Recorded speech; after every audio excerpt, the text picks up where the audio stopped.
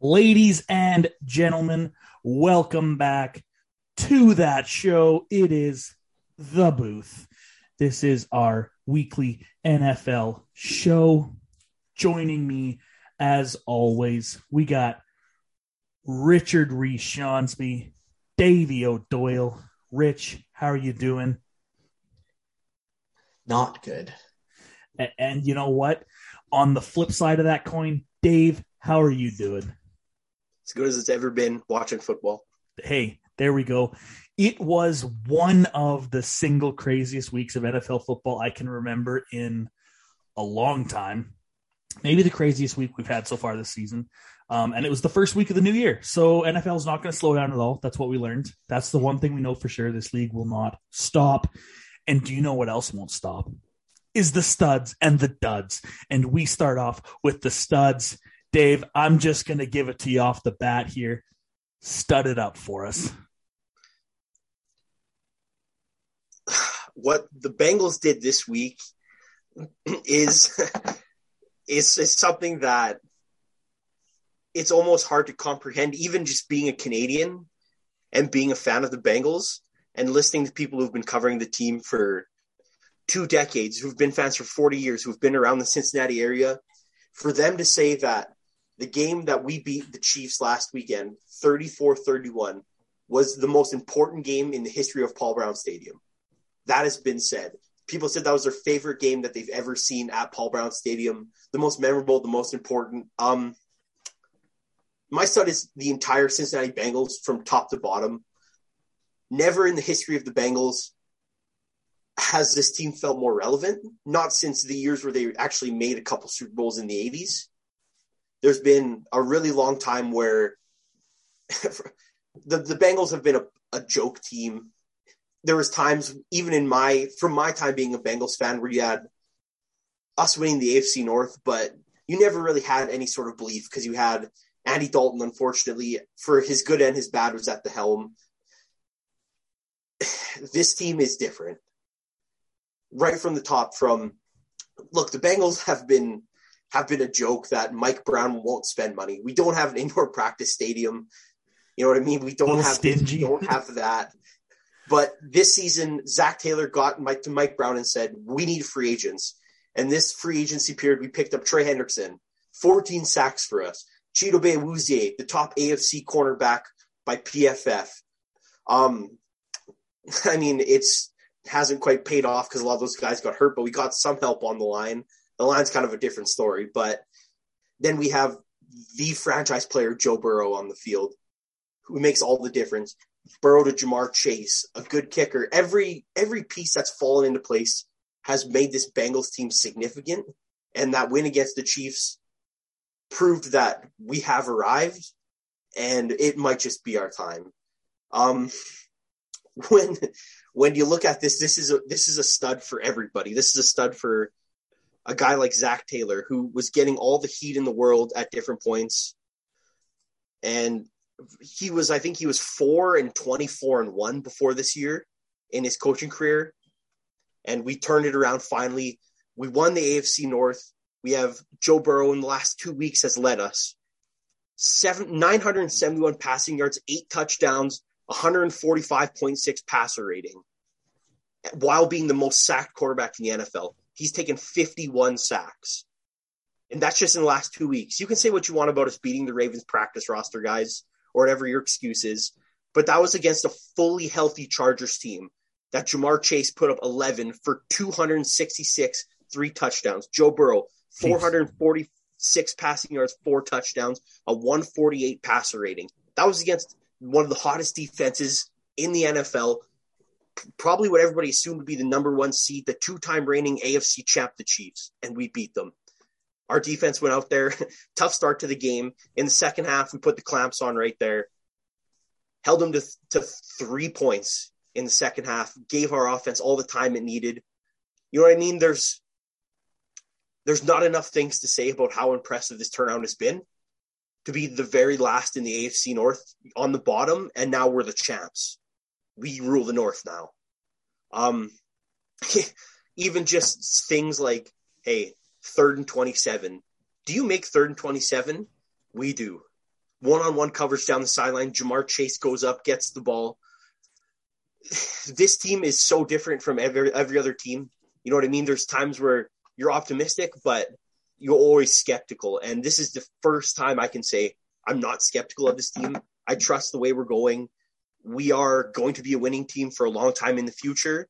And it starts right from the bottom, from all of our players to the top, to Mike Brown, in the middle, Zach Taylor. It was a monumental win. Carter, you can attest to this when we were watching that game together. I've never had such a visceral, emotional reaction to a Bengals game. Not one and that time. is true belief. That's true belief, and a belief that this team is going somewhere special. It was very, very impressive win. Hey, AFC North teams to beat the Chiefs. Nice to be at the top there. They are definitely a team to look out for in the playoffs, especially with the guy at the helm. I think that changes everything. Once the guys in the locker room know that, oh shit, we can win, we can beat anybody. That just boosts confidence all around. Rich, I pass it to you. Stud this week. Bit of a broken record on the Booth podcast here, because once again, a stud from one of us is Justin Herbert. Guy had a game again, 21 of 31, 237 yards and 2 touchdowns. The big thing being that second touchdown breaks the record for Chargers passing touchdowns in a single season in his second year. And even say, oh, he's got 17 games to do it. Well, he did it in 16 anyway. Broke it in 16 anyway, so that doesn't even matter. Just a great showing from Herbert again, and it's going to be a lot more great showings going forward too. I'm just going to say, just because I forgot to say it and your thing relates, congratulations, Justin Herbert, stud shit. Burrow also broke the Bengals touchdown and passing yards record in 16 games against the Chiefs as well. Yep. So, I mean, like in his second season as well. So that's 2 young quarterbacks that are taking over the AFC right now.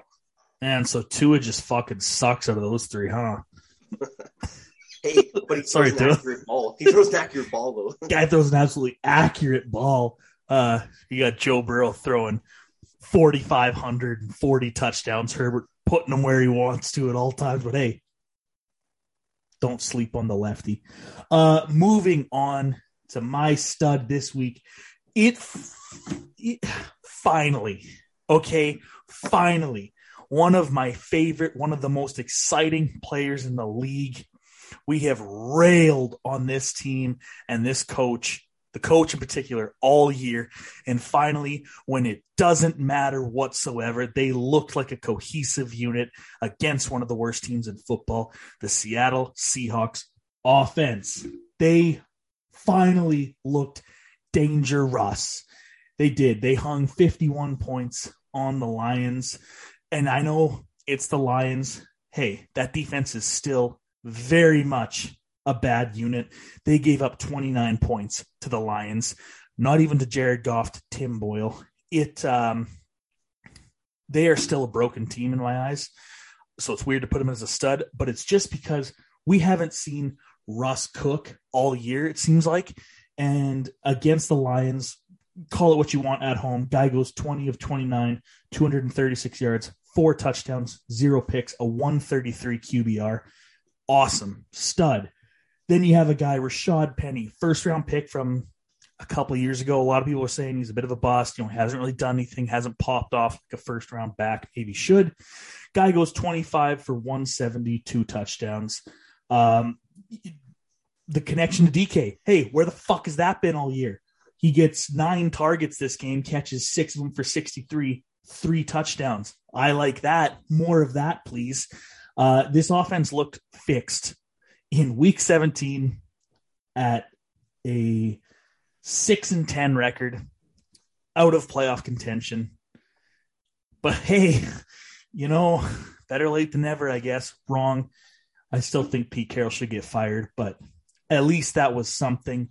If Russ does leave this season, whoever signs him can, sleep easy knowing, okay, Russ is still in there. He hasn't been completely buried or broken. They can still put up 51 points. And hey, it is the Lions, yeah, but guess what? They're a professional NFL team. They have 2 wins this year. But they have 2 wins over other professional NFL teams this year. Sorry, Rich. It was refreshing to see. Came way too late, but hey, good job, Russ. Maybe a nice send-off for those Seahawks fans who might never see Pete Carroll and Russell Wilson in Seattle again. Exactly. A nice, hey, thanks for putting up with this season. It was terrible. I think that's their last home game too. So I think that literally is a nice little send-off there. But unfortunately, there were some terrible performances as well this week. There always is. And Dave, I'm going to give this right back to you. Who do you got? Who was your dud? I can profess my love for my number 1 overall pick quarterback, Joe Burrow, but there's another number 1 overall pick quarterback in the AFC North. And this guy has continued just to show who he really is. And I mean, Baker Mayfield's going to come out and tell you, like, hey man, I'm tough. But like, nobody ever questioned that you were tough. You are tough. You played through injuries. But you played through injuries. And let's be honest, you've been playing like dog shit. You don't have the arm to do it. Your decision-making has been atrocious. And last night's game when they lost to the Pittsburgh Steelers in what was a stinky game to watch, the guy had a 53 quarterback rating, 185 yards total, 2 touchdowns, 2 picks. At one point, he threw 10 straight incompletions. And this guy's a first overall pick. I understand what you're trying to prove to people, but playing through this injury has literally probably played you out of a job and out of millions of dollars. I know, hey, people are going to say this and say that, but my actual conspiracy theory that I believe, that Carver, remember I told you about it, I think Stefanski is intentionally putting the game in Baker's hands so that when he dumps Baker off in this offseason, he has film to prove, hey, Baker is not playing good. He can't carry the load, and that's why he's ignoring Nick Chubb right now. I know it's making people visibly frustrated that they won't give the ball to Chubb, but this is Stefanski's way of proving that Baker Mayfield does not have it and to look good and save himself when he cuts Baker or they don't sign him back whenever in the next offseason or in 2 years or whenever that is. I think that honestly, yeah, you sent that to me and I wrote it down. I saved it, just to make sure that we have that because that makes sense. Kevin Stefanski was the coach of the year last year. Clearly the guy can coach. Like he can clearly coach very well. There's no reason. And he, correct me if I'm wrong, he came from Minnesota. Was he not the OC there? Yeah. Yeah. And what does Minnesota have that Cleveland also has? An elite top 5 running back. He knows that, hey, when your guy's hot, when your guy can't be stopped, you give the guy the rock. The only reason it would make sense to take the ball out of Nick Chubb's hands is either he's injured, he's banged up, or, yeah, hey, I'm going to dump this guy. This is why. You see it now. And that would just make sense. God, he's bad. It has to. There's something to say about you being the leader of the team and having a team that has maybe the best guard center guard combo in all of football, a very competent defense, a pretty good secondary, to be honest. One of the sack leaders off the edge in Myles Garrett, maybe the best running back in football, debatably, with Nick Chubb. And you are the reason that team is not winning games, right? You can't justify for Baker Mayfield anymore. Nope, you cannot. Rich, I pass this to you. Dud this week. I got to give mine up to the old fuck on FedEx Way. FedEx Field. The shit box of the NFL. The shit box of the NFL. Let me take you through a little bit of a history of FedEx Field here. Ground broke on the stadium on March 13th, 1996. Opened on September 14th, 1997. And it's all gone downhill from there. Those last great day. One of the biggest things that stood out as I look at the criticisms about FedEx Field is between 2010 and 2015, they lowered the capacity of the stadium by about 11,000 due to a lack of interest in coming to the stadium. People don't want to go to this thing so badly that they had to decrease the amount of seats. And then it has all come full circle this year with this thing literally falling apart. There's been 3 separate incidents of water leaks, like around fans, just dripping water and leaking water onto fans. There's been videos come out on Twitter and stuff of the urinals in the stadium bathrooms just leaking. And then it really came full circle after this week's game against the Eagles. Jalen Hurts walking to the locker room. All the Eagles fans want to get their picture with Jalen Hurts bending over the railing until the railing decides it's had enough and just fucking snaps. Could you imagine what would happen if that railing or a fan just caught Jalen Hurts in the side of the knee? They would have a right, like, you'd forfeit your first round pick to him. You'd say, you just tore our QB's ACL because of your shitty stadium. Fix it. I mean, they're so bad. Just ownership over there is so, we don't have enough time to get into it, but good God. Yeah. Absolute dud for sure. Good on Jalen Hurts writing a letter, kind of an open letter to the NFL and to the Washington football team, just kind of like inquiring to follow up about action being taken against this because this is unacceptable. Mm-hmm. This is a pro stadium. This shit shouldn't happen. I'm gonna tell you this right now. I'm glad everybody's okay, but I would definitely fall out of a fucking second-story window to get a picture of Joe Burrow. Oh, you know what I mean? Like, I would fall out of the little stadium thing if it was like, hey, Joe Burrow was there and he was taking a picture with me. I don't know. Say you're sitting there, you're a diehard Eagles fan. You're a couple steps back and you see this thing start falling over. You're telling me you don't jump on the back of everybody else and go over with them? I probably find the fattest person and ride them down so they get all the impact. And then I'm like, oh, I'm so shook. You're Jalen Hurts. Get a picture with me, right? That is, I mean, hey, you do what you got to do in life. So you're not going to notice me any other way unless I unbolt the screws on that railing slowly throughout the game. Exactly. Dude, that might be the move. Hey, good for those fans. Glad everyone's okay, though, for real. But fix your stadium. Speaking of things that need to be fixed, maybe the biggest dud in the NFL, and it's just getting worse somehow.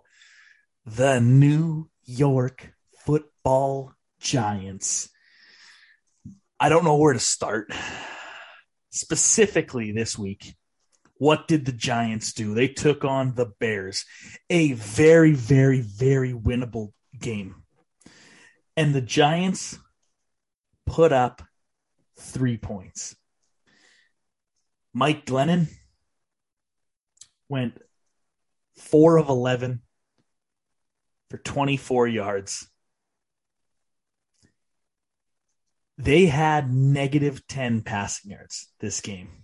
He threw 2 picks as well, including sacks. They had negative 10 passing yards. And you're thinking, oh, well, they lost 29-3. The Bears just stifled them. Andy Dalton went 18 of 35, which is 1 incompletion away from 50% for 173 yards, a touchdown, and a pick. No, they weren't on fire.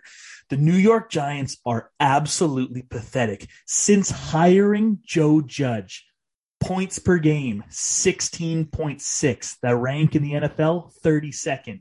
Yards per game, 296. Rank in the NFL, 32nd. Yards per play, 4.8. Rank in the NFL, any guesses? Yup, it's 32nd. Red zone efficiency, 46.2. Within the 20-yard line, they are getting points less than half of the time. Rank in the NFL, 32nd. Over the last 4 weeks, do you know how many points they've put up combined? It's 49. Do you know how many points the Patriots put up yesterday? 50. It's unbelievable. Kenny Golladay, their huge free agent acquisition this year. Big old goose egg for touchdowns. They don't have a quarterback. They don't have an O-line. They have a first-round wide receiver that they picked up this year who has incredible playmaking ability that doesn't see the field. He has been banged up. He has been injured. Doesn't get the ball.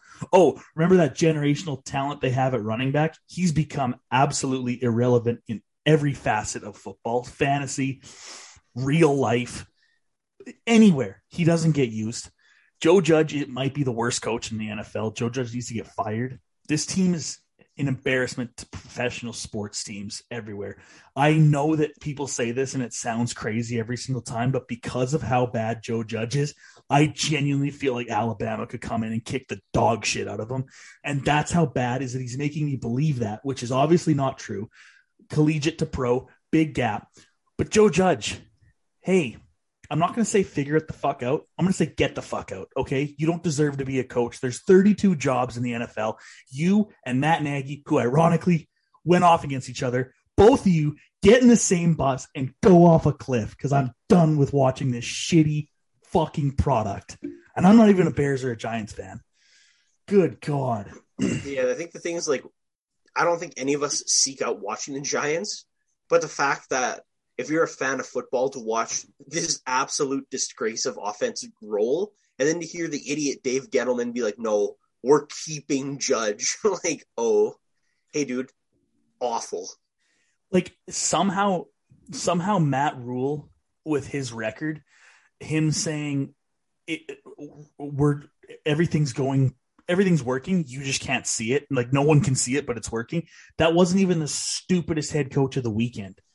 It's Joe Judge for making decisions that he actually thinks are good decisions. That is stupider than Matt Rule comparing himself to Jay-Z. It doesn't make sense. He needs to be gone.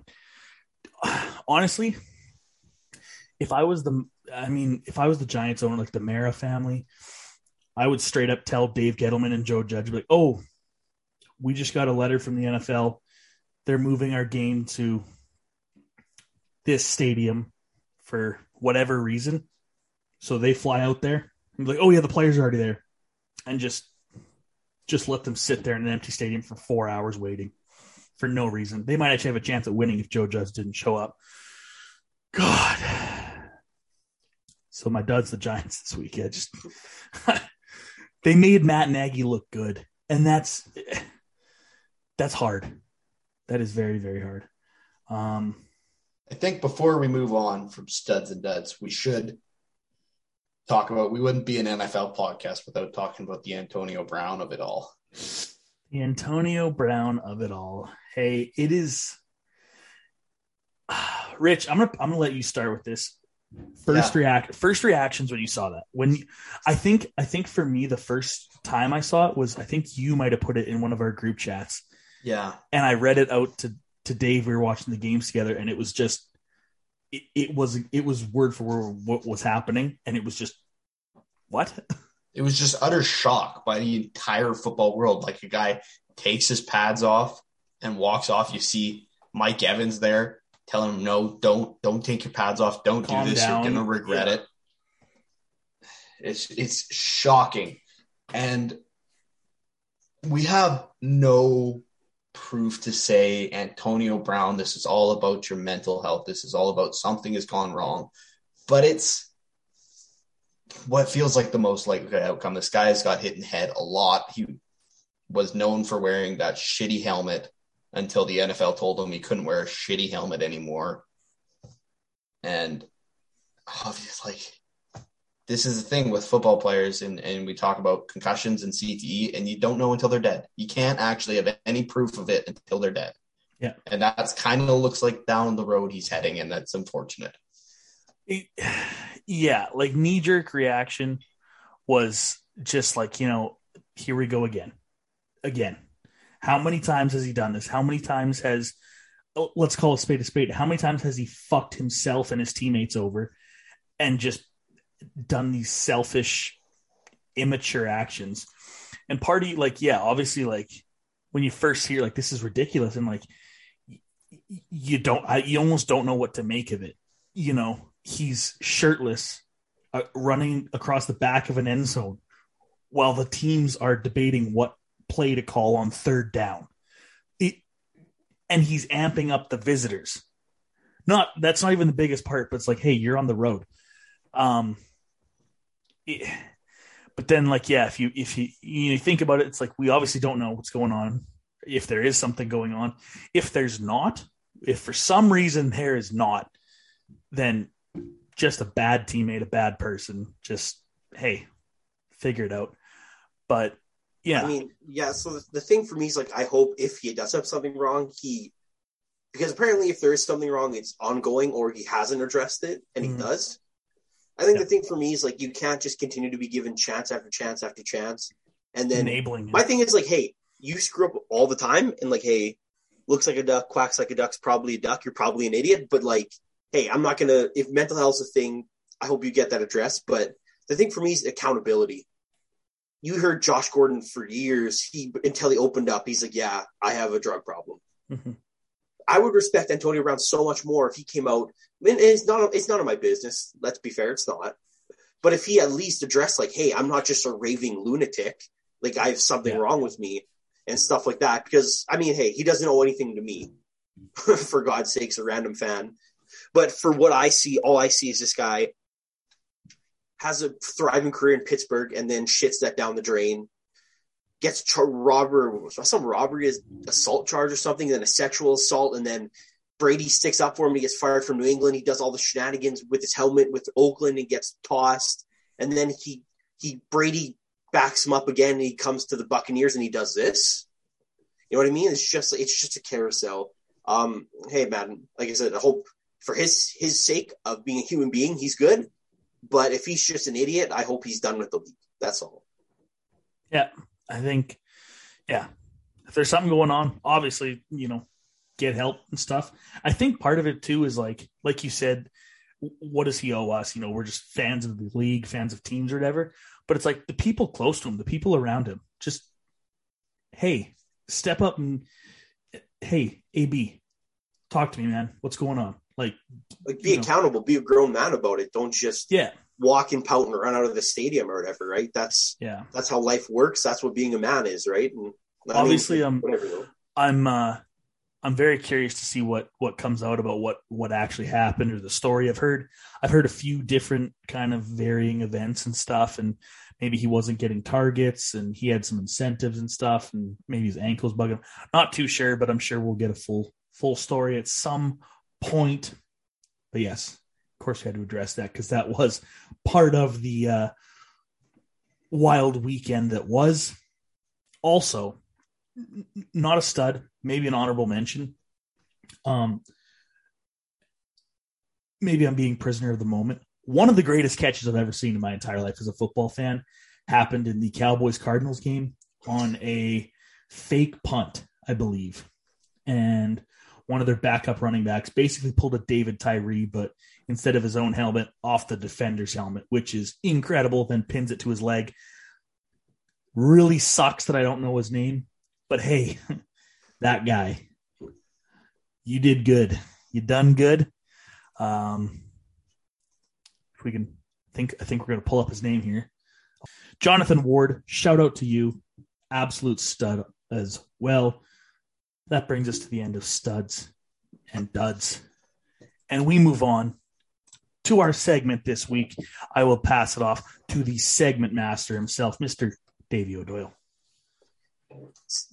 We wanted to get this segment in this week because next week it's going to be all about the playoffs. We don't want to talk about 3, 4-win teams. So we're going to have a whole league segment this week.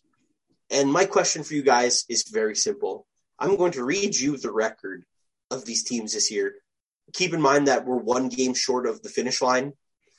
So, but for the most part, these records are pretty set. See, one game probably won't throw off too much how they've been. But the simple question is, Are they better than the record? Are they worse than the record? Or do you think that their record is accurate? I mean, you could obviously say like, oh, look, that's the record. That's how good they are. But we know that there's circumstance, right? For every team. Absolutely. So, like I said, it's like when you're mathing, is it less than, greater than, or equal to, basically, is what this segment is. Love it. So here we go. AFC East, Buffalo Bills, 10-6. Greater than, less than, or equal to? I'm going to go with equal to. A couple weeks back, Rich brought it up that, are the Bills really as good as we think they are? And they did have some faulty performances.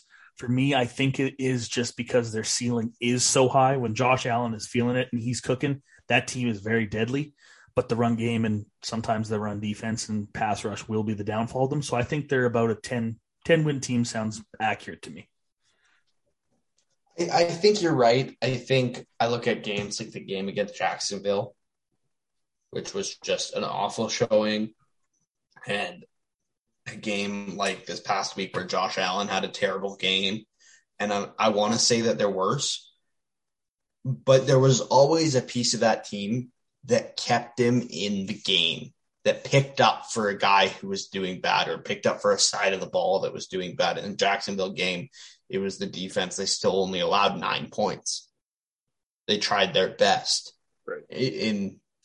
And yeah, as you said, there's the run game. There's everything that can pick up for a team, parts of that team that are lacking, which makes you a good team, makes you a 10-win team. Yeah.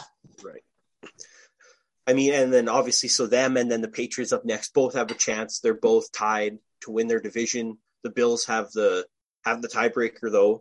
So I mean, so that might change, but we're right around there. The next one is, of course, Bill Belichick's New England Patriots at 10-6. What do you think about this one? I am going to go with the same answer, and I'm going to say equal to.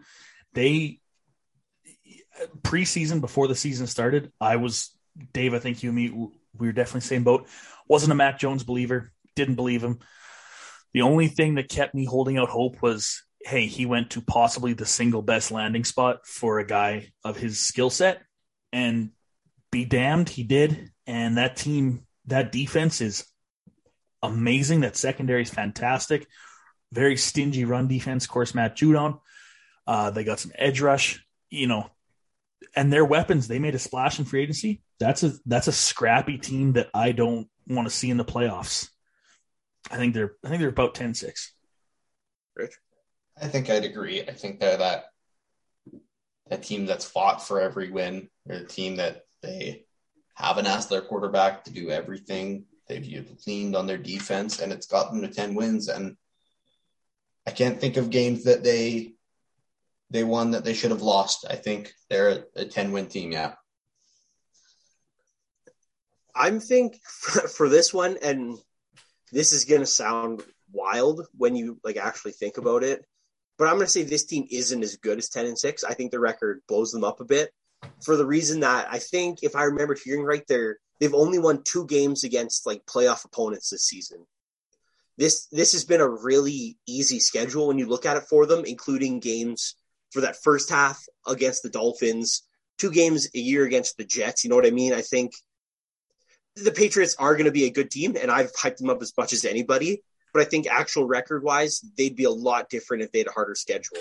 And I know you can say that probably about a lot of teams, and that'll be one thing that we'll probably bring up consistently in this. But I could honestly see this team being – I don't think this team's quite as good as some people make it out to be the more I watch. And the more especially that Mac Jones has to play, you really see that the fault comes right from the quarterback on. Yep, but totally fair.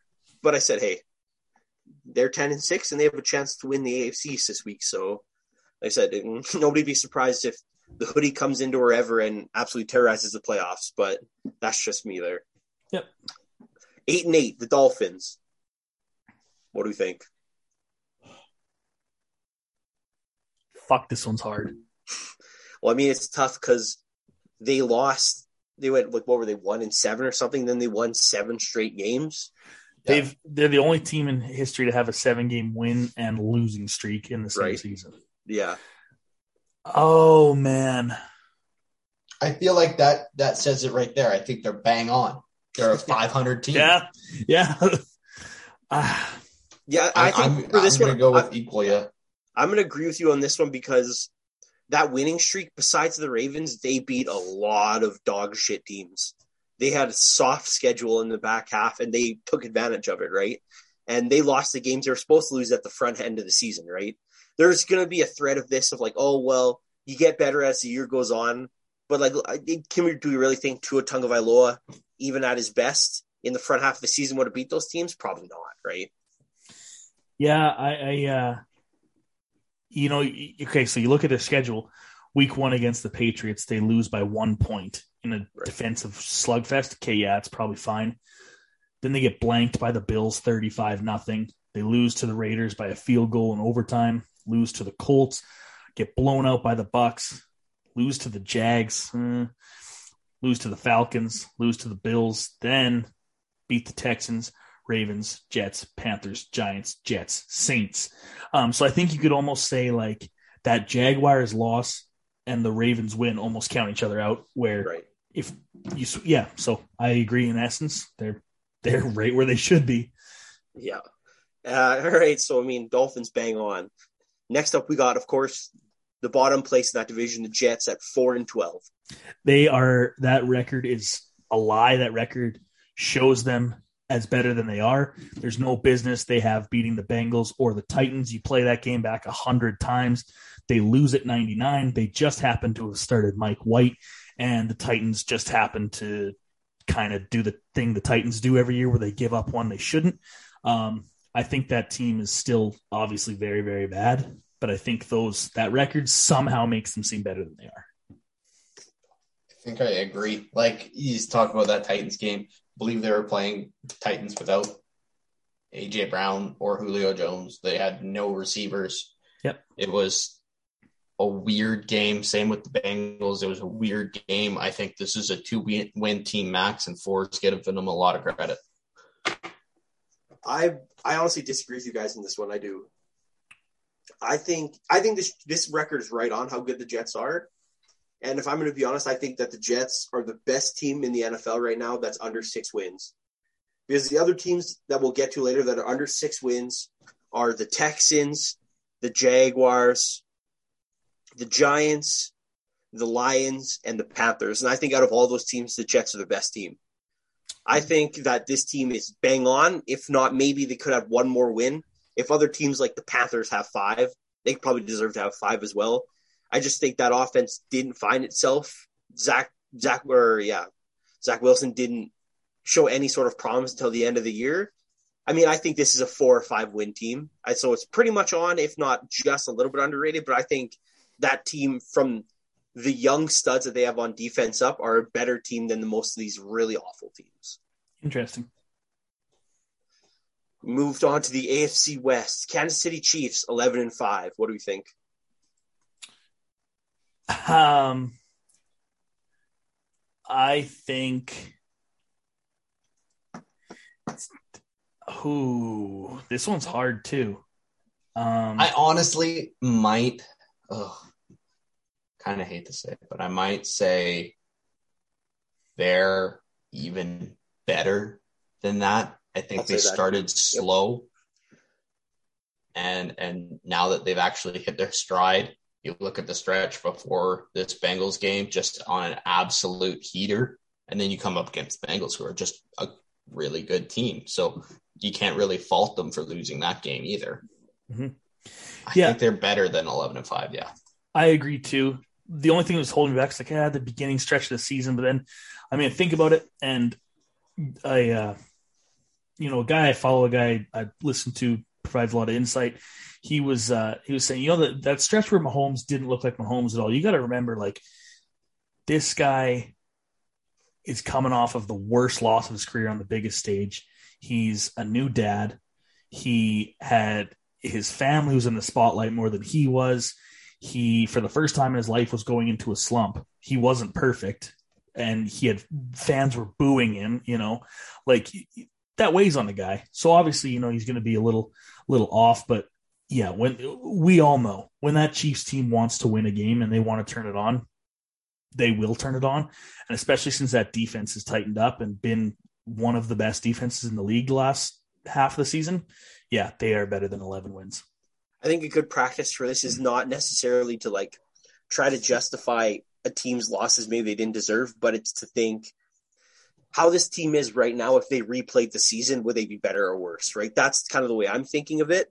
And when you think about it that way, that early slump of the Chiefs, they wouldn't have lost probably 2 of those games, right? This team is probably, like I said, this team's still the front runner in the AFC, right? Like this team is a good team. This defense is tightened up, and they probably deserve to win more than 12 games if they're to replay this, right? Let's be honest. Absolutely. Here's another one that I don't know what I'm going to say about this one, but the Chargers 9-7. The Chargers might be the most inconsistent team in the NFL. And that's the thing. I want to say talent-wise, this team is better than 9-7. Me too. But they don't go out there every week and prove it the way the Chiefs do, right? They're so wildly inconsistent, it's unbelievable. I don't know what to think about the Chargers. I feel like that 9-7 spot's pretty good. You're right around 500. You're a team that's been fluky. You're hot and you're cold. You're hot and you're cold. I think you're around that 500 mark. I guess you could say maybe they should be a game below that 9-7 mark, but I think that 9-7 mark's pretty good for them. Yeah, I mean that's fair. I'm completely okay leaving it there. I think it's interesting too, because, or I think it's spot on a little bit because it's a perfect like summation of them. Like they are better than a 500 team, but because of their streakiness, they're barely better. Whereas they do have the guys in the roster to have the potential to be a lot better. They just aren't right now. Yeah, I agree with that. Here's one. I mean, we'll get to the crucial game they have later in the slate this week, but the Las Vegas Raiders 9-7. What do we make of that? This one's really tough for me. Like a few weeks ago when we made our list of like the worst of the top teams in the AFC, they were the worst. But they've won games they needed to win. They beat the Cowboys. They beat the Colts. Those are 2 huge wins. Even to start out the season to beat the Ravens. Those are huge. Sorry, Carv. But those are huge wins for that team. Mm-hmm. In between those, though, it's not been good. I think this record is way better than they are. We all know it's been highly publicized, and now again with Nate Hobbs getting arrested, DUI, the amount of turmoil and distractions and chaos and toxicity that has been in that building this year, to be in the spot they are, Derek Carr is... I'm gonna drop on this podcast what I said to you about Derek Carr, because I agree with you, dude. Derek Carr legit somehow has made this team that shouldn't even be a 500 team into what could be a playoff team. I'm gonna drop one name on you guys. Do you guys know who Ann Sullivan is? Ann Sullivan is the person that taught Helen Keller communication. That should be impossible. And Derek Carr is the Ann Sullivan of the NFL. Between Ruggs, between Gruden, between Hobbs, between Damon Arnett, between everything that's been in Derek Carr's way, somehow this man finds a way to pull the Raiders out of the fire and put them on his shoulders. I don't understand it. Derek Carr is a true miracle worker in the sense of pro football. That team should not be 9-7. Great job, Derek Carr. He deserves a Nobel Peace Prize. He deserves to go to a better NFL franchise. He deserves a team around him that supports him and a coach that supports him. He does, like, I don't know if there's another QB in the league leadership wise that, yeah, I mean, okay, maybe Brady, but like that could do what he's done with what the hell's been going. He's standing in the middle of a street and skyscrapers are just falling around him. And he's saying, we're almost at our destination, eyes ahead. And everyone's freaking out and bailing out of this car. And he's just, I feel like it's like it's like in the Avengers when those things are attacking New York City. if Derek Carr was like legit a cab driver and he was literally just sitting there following the rules of the road, and he's just like, hey, just warning, guys, only 4 more blocks till your destination. Everyone's like, we're going to die. And he's like, no, don't worry about it, as he swerves around lasers, but he doesn't flinch. You know what I mean? When the Chitauri are attacking, he's straight up busy shoulder checking. Yeah, absolutely. It doesn't make sense. Someone like flings himself off the roads. Wow, New York's wild today. Yeah. And he's just driving, right? So where are you guys from? Right, that's Derek Carr right now. Congratulations to that guy. Yeah. So Raiders worse than 9-7. Derek Carr better than 9-7. Yes, there we get Yeah, we'll go with that, definitely. Yeah. And then we finish off the AFC West here with the Denver Broncos at 7-9. Okay. All right. Is that how a horse neighs? All right. It is now. Close. It is now. I'm going to start with this one. I'm going to list 2 reasons why, but I think this team is bang on. Okay. Those reasons being, A, that offense led by Bridgewater or Drew Lock is shit. And that offense sucks. Shermer and Fangio aren't doing the job. But then I guess we'll also give Fangio some credit, because I think being right around 500 is great, because that defense is great. That defense is so disciplined. I can tell from what I've watched, and watching especially that Bengals game, for a Bengals team that's absolutely shredded teams over the top with no problem, the Denver Broncos played them so disciplined and so tight that we had to literally barely scrape out a game and with one big play win the game, right? That's how good that defense is, how disciplined, how solid that defense is. But that offense is just so shit. So I think 7-9 is probably like just right for him. I think it's accurate too. I guess my reasoning is, I think every position group outside of QB, head coach, OC, and maybe a few other things, is better than 7 wins.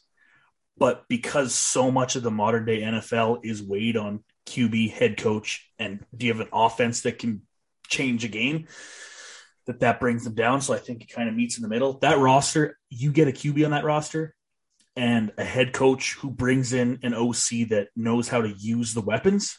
That team is 10-12 win team, because like you said, the defense is fantastic. But it's just because those 2 positions, mainly QB and coach, are so critical and so much is weighed on them that I think they're right around where they should be. Right. Yeah, I think so too. It's crazy to see a team that is basically universally, everybody agrees, they are coaching staff and a quarterback away from being a bubble Super Bowl contender. Like, yes. Like it's not a hot take to say, like, no, it's what everyone knows to be true. Yeah. If Aaron Rodgers or Russ or Deshaun or if someone comes in there and then they get a new coach, a coach who can coach, they are a fringe Super Bowl contender instantly. Yeah. And then here we go. Up next, we go to the AFC North. We got here. I don't know what hand motions Carter's doing on screen now, but that's okay. LSU. Oh, yeah, they're playing tonight. They're playing tonight. Yeah.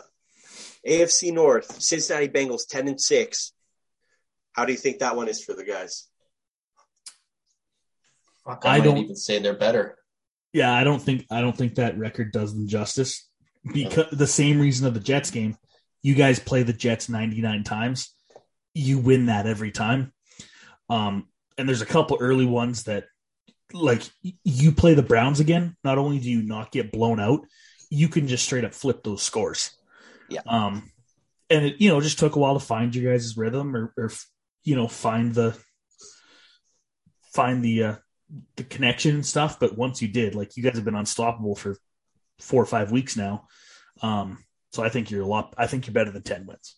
Yeah, like I said, I don't think we lose to Chicago like we did at the beginning of the season. Yeah, exactly. There's a debate that we don't lose the overtime game to the Packers. We sure as hell probably don't lose an overtime game to the 49ers. Like I said, I think this team has just beat itself when it's lost for the most part, honestly.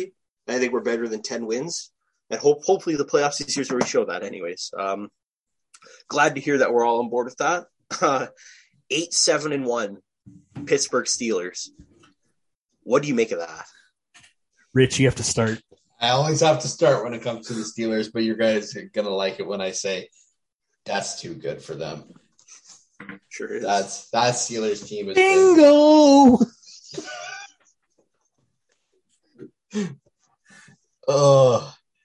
No, I don't think a team with a minus 58 point differential should have a winning record. Nope. I think also, if I remember correctly, they have the 32nd ranked rush defense. Yeah. You can gash this team up the middle. Yeah. And it's like, oh, well, at least they have a, playmaker veteran QB at quarterback. Well, he's a veteran, all right. He's gone, thank God, but they just don't. He threw last night. What was it? Hold on a second, because this is a testament to just how bad that offense is. Let me just do some research here. Exhilarating time. Here's a stat for you. Oh, go ahead. Here's a stat for you when it comes to the Steelers, also the Raiders. There are two teams with winning records that have a negative point differential, and it's those two. And we have said both of those are not as good as their records. So, I mean, I think the Ann Sullivan of the Pittsburgh Steelers is Tomlin, right? Mm-hmm. Somehow this guy he's never had a losing season now. That if they lose to the Ravens, they'll be 8-1. They won't have a losing season again. In 15 seasons, this guy's never lost. And you see what he was working with this year? That's unbelievable. Mike Tomlin is some sort of miracle worker because that shouldn't be right. He last night, Ben Roethlisberger threw the ball 46 times for 123 yards. Oof. That's like almost impressive that you could throw it that many times and get that few yards. Here's a crazy stat. At one point in the game, Ben Roethlisberger was 5 for 5 on third down. They've yet to convert. That's insane. And that team won by like double digits, dude. Hey.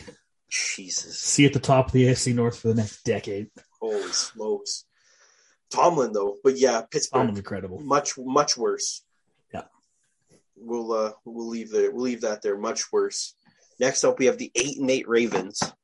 So much better than what the record shows, okay? The amount of fucking single or 2-point games we've lost with the most extensive. We have an all-pro IR. It is incredible. Lamar hasn't played in about 4 or 5 weeks. If we have our guys healthy, which I understand, if, guess what? That's what the whole fucking segment is. If we have our guys healthy, or if we take hits that aren't every single starting caliber Pro Bowl all-pro player we have, yeah, we're better than 500. Fuck. John Harbaugh and Sullivan. I'm just going to leave this stat where it is. The Ravens are 2 points, -2 in the points for points against. So, I mean, they're basically equal. And the record right now says they're 8-8. But, like, hey, that's, like you said, that's the segment. If you don't lose 90% of your team to injuries or even IR for a lot of them, we're telling a different story, right? This team is better than 8-8, but that's the fucking way that this year's crumbled, right? It feels like every year we see this where one team gets absolutely fucked with injuries. It was the Niners last year. It was the Niners last year, and this year it's the Ravens. And the record shows that. It doesn't show what this Ravens team actually is. Yeah, and I think, what's interesting is Harbaugh's been getting dragged through the coals for his aggressive 4th down and 2-point decisions. Guess what? I stand behind him on every single one because look at our roster. Going against Aaron Rodgers with Brandon Stevens covering Devontae Adams, Robert Jackson covering Devontae Adams, guess what? We're just delaying the inevitable at that point. I'm so proud to be a goddamn Ravens fan. This team never quits. Flock. We went against the number 1 and number 2 seed in the NFC and lost by a combined total of 2 points. I think that says something with this banged up squad. If we are fully healthy, I think honestly, we're going to split the season series with the Bengals for the next 8-10 years. Or like in the grand scheme of things come out about 500. And that's where I stand on that. Like I said, let's still remember this team did have wins against the Colts, the Chiefs, and the Chargers, right? Yeah, exactly. This team for being 8-8 has good wins on its record, and the only time they got blown out this year was playing the Bengals. Let's be honest. That's the only time you guys got blown out all year, right? So I mean, this team is better than 8-8. It's just how the cookie crumbled this season. Yes. All right, the Browns 7-9. What do we think? Rich. Oh, I know. I feel like you guys want to say worse. I'm going to say it's bang on. I think this is a sub 500 team, but not by a ton. They still have a guy like Nick Chubb. They still have great guys on that defense. It's a sub 500 team, but it's not far off of a 500 team. Carv, what do you think? I'm actually going to agree with that. Okay. I think almost the same reason as Denver, where except for I do think they have the coach. Stefanski's proven he can coach. Like, he came in last year and they were awesome. They went to the AFC divisional last year. Like, they were great. But I think this year has fully shown. I don't think there can be any questions anymore. They are just a QB away from being a fringe Super Bowl team. That's another one of those teams where they're in the same boat as Denver. So for that reason, I think because they have Myles Garrett, Nick Chubb, Jarvis Landry, Peoples-Jones, Hooper, Harrison Bryant, the best O-line in football, Denzel Ward, Greedy Willie, like, they have guys on that roster. The only position they don't have a guy at is the most important position. So it weighs out for me. Yeah, I was going to agree. I was almost going to say better. I think they're a better team than 7-9 because they are, but I think you can't say that they're, because it's not the same as saying the Ravens, because the Ravens had so many guys hurt. This is the Browns who played at full strength for a lot of the year. And it's just, they've put themselves in bad situations, and they chose Baker Mayfield as their starting quarterback. And he's only as good as 500. So you have to say this team is 500, but with a different quarterback, this team's a lot better, right? That's just how it is. Yeah. I think part of it too is right now, like, if we did do the strategy of going back to the games, okay, Baker Mayfield twice a year at least has to face Lamar Jackson and Joe Burrow. That's 4 games. On top of that, he might get any combination of Mahomes, Herbert, Mac Jones, the Colts. Is he better than any of those guys? No. Right. No.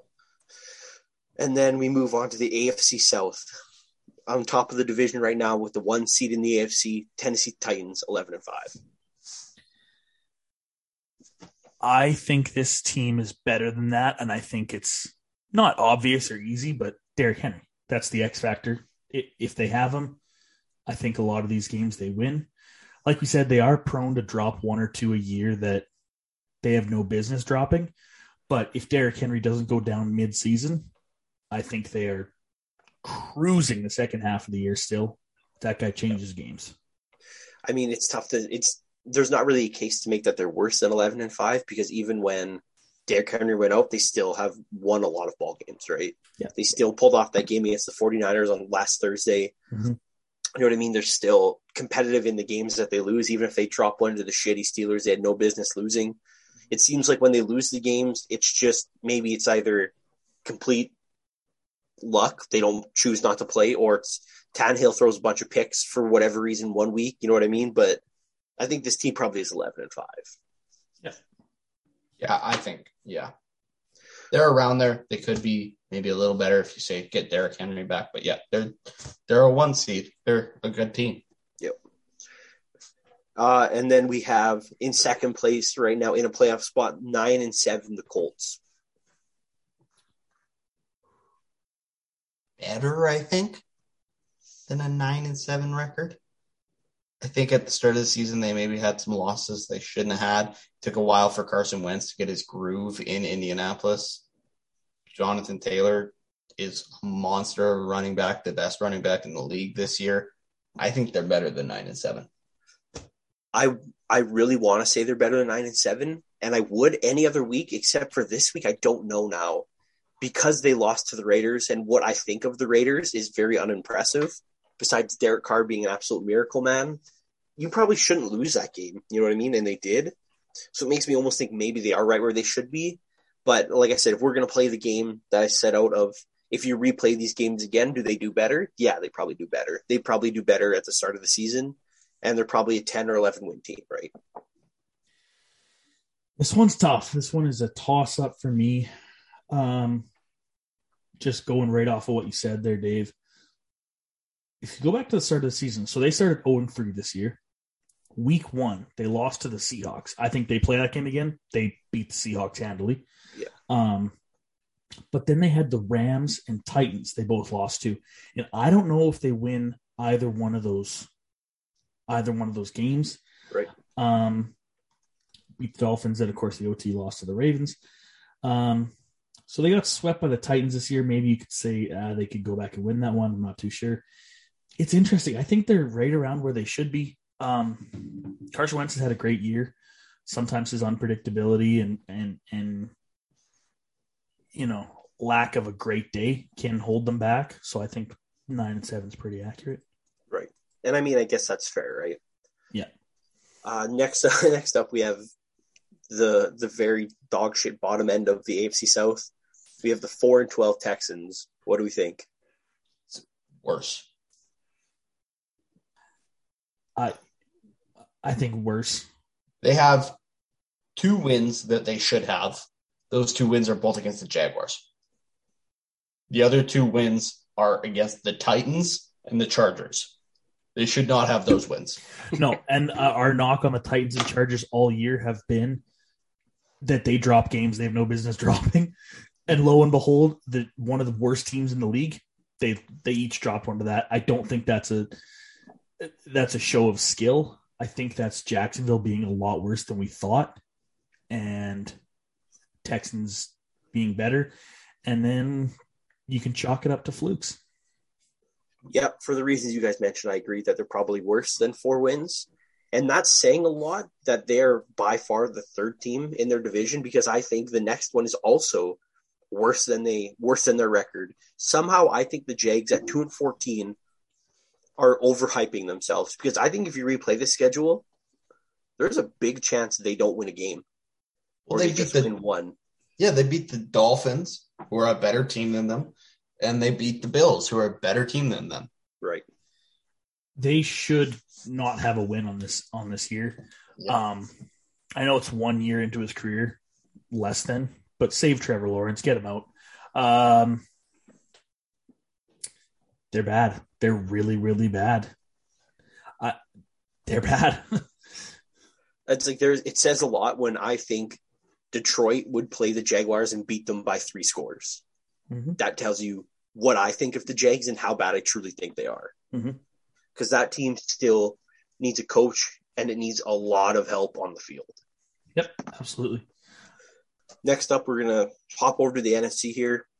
With the NFC East, we'll start off with the NFC East leading Dallas Cowboys, 11-5. What do we figure? I think it's pretty bang on. I feel like the Cowboys they've been a good team this year. They've been a great team. When they have lost games, it's felt like they didn't show up. Like they were having rough games. I think they're kind of that team. They're not a hot and cold team like the Chargers, but when they have their cold points, they're cold. Yeah. I think it's pretty accurate too, because the games they've lost, a lot of it has been, I believe that you can only win so many games with Mike McCarthy. I understand he won a Super Bowl and stuff, but some of his time management stuff and coaching decisions have been questionable, and it's cost them and it's burned them. But then when this offense is turning it on, and granted it has been a few weeks since they've turned it on, but they've still been winning games. But when they do turn it on, they are one of the best offenses in the league. So I think it almost kind of balances out. I think they're about the same. Yep. Yeah, I would agree with that for the reason that this team is like a really high-end team when they're firing on all cylinders, which their offense hasn't really done in the last little bit. But it's kind of the way that they've lost. Because, I mean, the games that they lost, like they lost badly to the Broncos. They lost badly to the Chiefs. The Cardinals game, the score was a lot closer actually than I thought it was. I thought they didn't play that well again. So when this team doesn't show up, like Rich mentioned, they don't show up at all. But when they're really good, right? So 11-5 probably seems right. Yep. Next up, we're going to jump to the Philadelphia Eagles, 9-7. What do we figure? I honestly think that's too many wins. And I mean that almost as a compliment, that first-year head coach Nick Sirianni and Jalen Hurts and the roster they have, they shouldn't be in playoffs. They shouldn't have been in contention, let alone have a playoff spot. But maybe Sirianni's the guy there. I don't know, but I think that they've surprised the hell out of me this year, is I guess what I'm trying to say. Yeah, I think they're maybe a little bit worse too. You kind of look at their wins and they're not super impressive wins. You got the Falcons, the Panthers, the Lions, the Broncos, the Saints, the Jets, Washington twice, and the Giants. Right. And I think that's a big asterisk that you're going to see for these two top NFC East teams, is that you get to play Washington and you get to play the Giants twice, right? Yeah. So if you're good, you get 4 wins right there. And those are in-division wins. And because for the reasons you guys laid out, I agree. I think the Eagles are probably a little bit worse than that. Like I said, it depends what matchup they get, but I don't expect a lot of big things from them in the playoff game they're going to have. But, I mean, good for you, right? Being 9-7, you're way ahead of schedule. Next up, we got the Washington football team, for the time being, 6-10. I think that's pretty accurate. Remember earlier in the year, everyone had these expectations for that defense. Jonathan Allen, Deron Payne, Chase Young, Matt Ioannidis, Tim Settle. They have Montez Sweat. Landon Collins, Cameron Curl. Landon Collins. But even just even just the front, you're like, oh man. And they were bad for a long time, like disappointing. But hey, let's be honest. He's a nice story. He's great. He has flashes, but you can only get so far without a quarterback, or with Taylor Heineke as your quarterback. And 6-10. I think Ron Rivera is a hell of a coach. And they all, when Chase Young's healthy and Scary Terry, Gibson, they got guys there. But in 2021 NFL, you can only get so far without a QB. I'm almost going to say, in my opinion,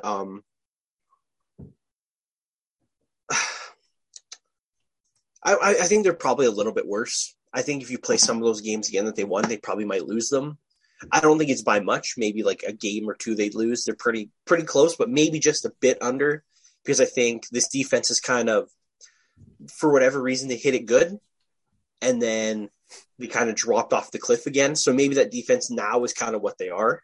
Mm-hmm. But I mean, right around, if not just a bit less, but I think it's like pretty decent, right? Yep. Yeah, I think it's about right. This team's a meh team. They're a mediocre team. Mm-hmm. And then we finish off with the New York Football Giants, the apple of Carv's eye this week, 4-12. Are we safe to say this team's worse than 4-12? Yeah, they're worse than 4-12. Yeah. I honestly don't know if they should have a win. I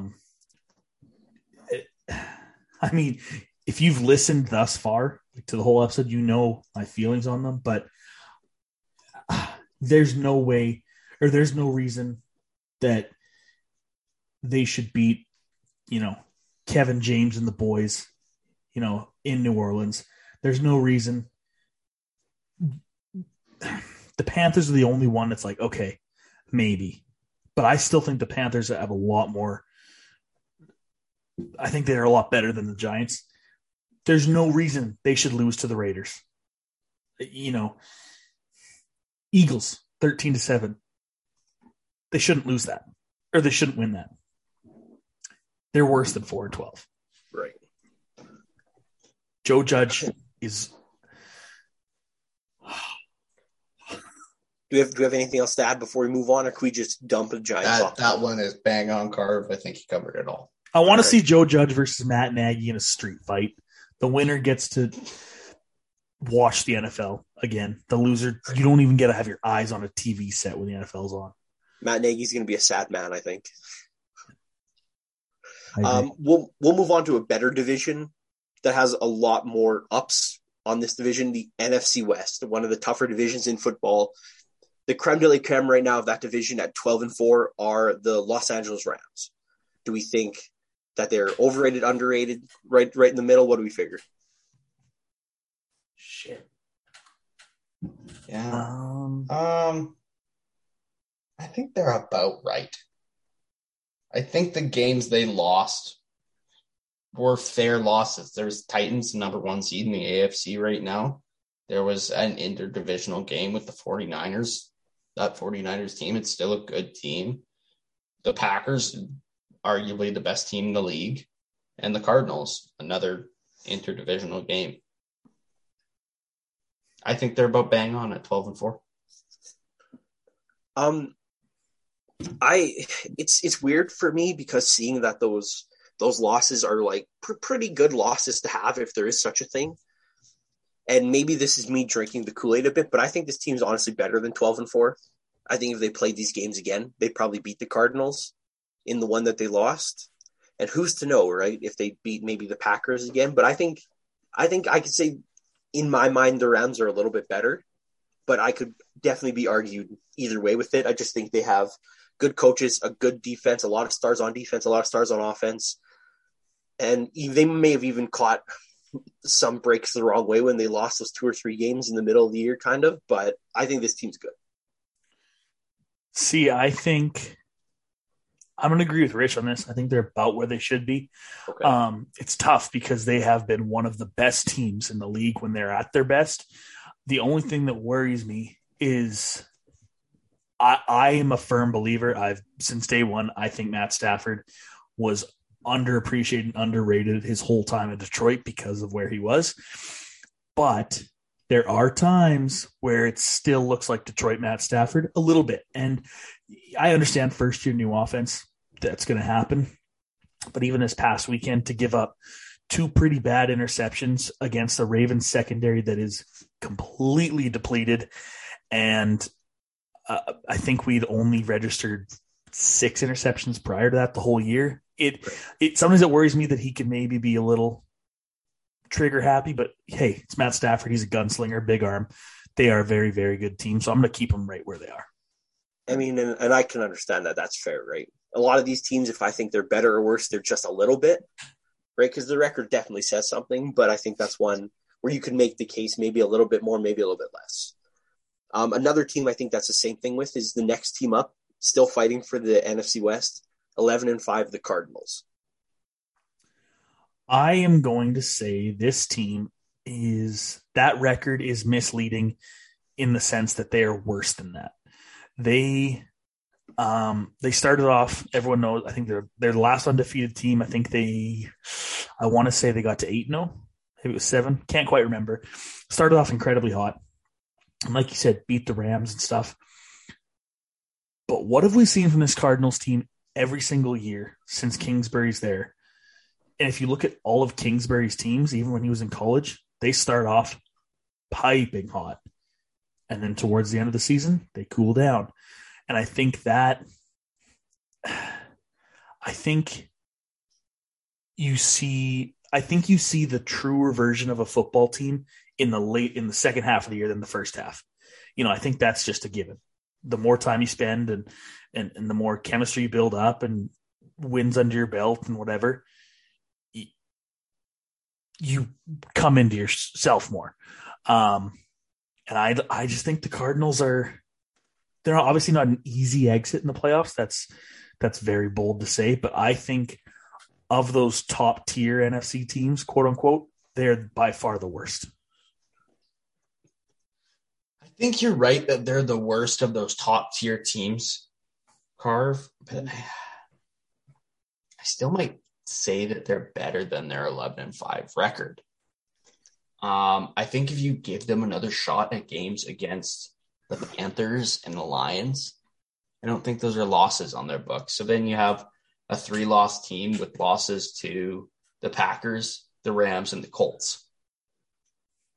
I think those are good losses, like Dave said, if those exist. But I think they're, like you said, worst of the good teams in the NFC, but still a little better than 11-5, I think. Right.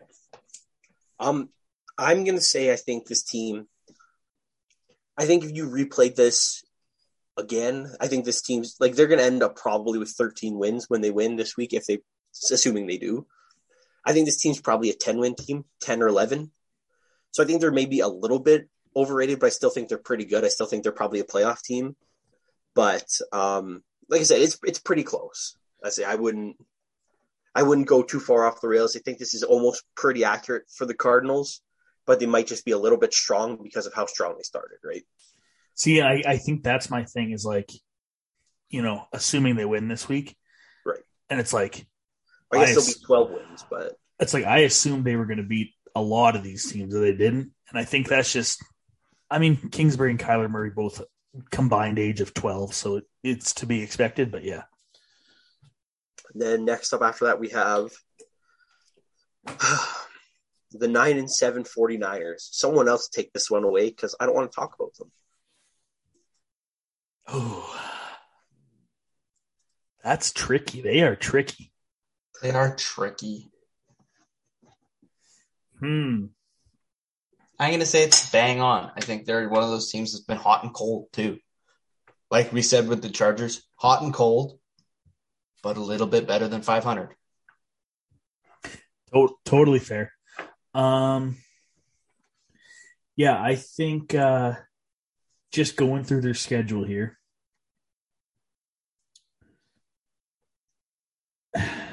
I don't know if there's a game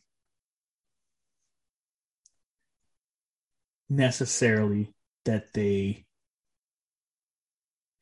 they're right where I thought they would be. Every loss they've had has been pretty good. The only team I would say that I think surprised me in a win was when they beat the Bengals. That one surprised me. But then on the flip side, I was surprised they lost to Seattle. So it evens out, and I think they're like Rich said, like we said earlier with the Chargers, they're a bit better than 500 because of their inconsistency at QB. And let's be honest, Shanahan's a great coordinator. I think he is a really good coach. I do, but he's definitely got his fatal flaws too. So for this one, I'm gonna say they're right on track. I think they're well coached and they're a very, very unique schemed run team. They're a pretty physical team, but I just think that quarterback thing really puts them at a disadvantage, right? A little bit of inconsistency still. So I think 9-7 is probably right where they are. And then we'll finish this division off 6-10 Seahawks. They about right on. Yeah. I think this team has been disappointing. And I think 6 wins shows disappointing, especially when we talk to Seahawks, who have been a front runner in that division for years. So I'm actually going to flip the script a little bit. I think this year's bang on. I think their record has been misleading since about 2014. I think we've seen Russ absolutely carry this team for 5-6 years. And so we've always said, like, oh, yeah, Seattle's going to be, Seattle's a playoff team. Seattle is, they're going to be hot. They're going to be feisty. They're going to be a hard out. No. Russ is a playoff caliber quarterback. Russ is a Super Bowl winning quarterback. Russ is a hard out, all that stuff. Take Russ off that team any of the past 5 years, and I understand saying, oh, take their should be MVP quarterback off the team. What are they? Yeah, I get any team would kind of crumble, but this isn't surprising to me. The only thing that's surprising is that it took this long to get to this point. Yeah, I think that's really says it all, right? This team isn't as good as 6 wins, and Russ literally keeps them above water. And that's really all you have to know about this team. And like Pete Carroll should be gone, right? And the first year Russ is starting to maybe struggle a bit, or he can't be that level. look at what we see. And then it's like, oh, why are they so bad? Well, because the one player that's been consistently fantastic and shouldering the load isn't playing his best. Right.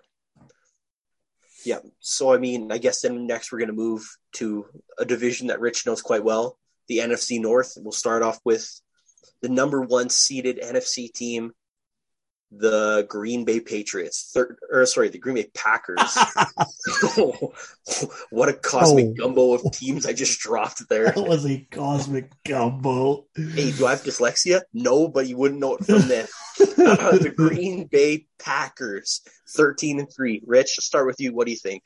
It's hard to get better than 13-3, so I think they're pretty bang on.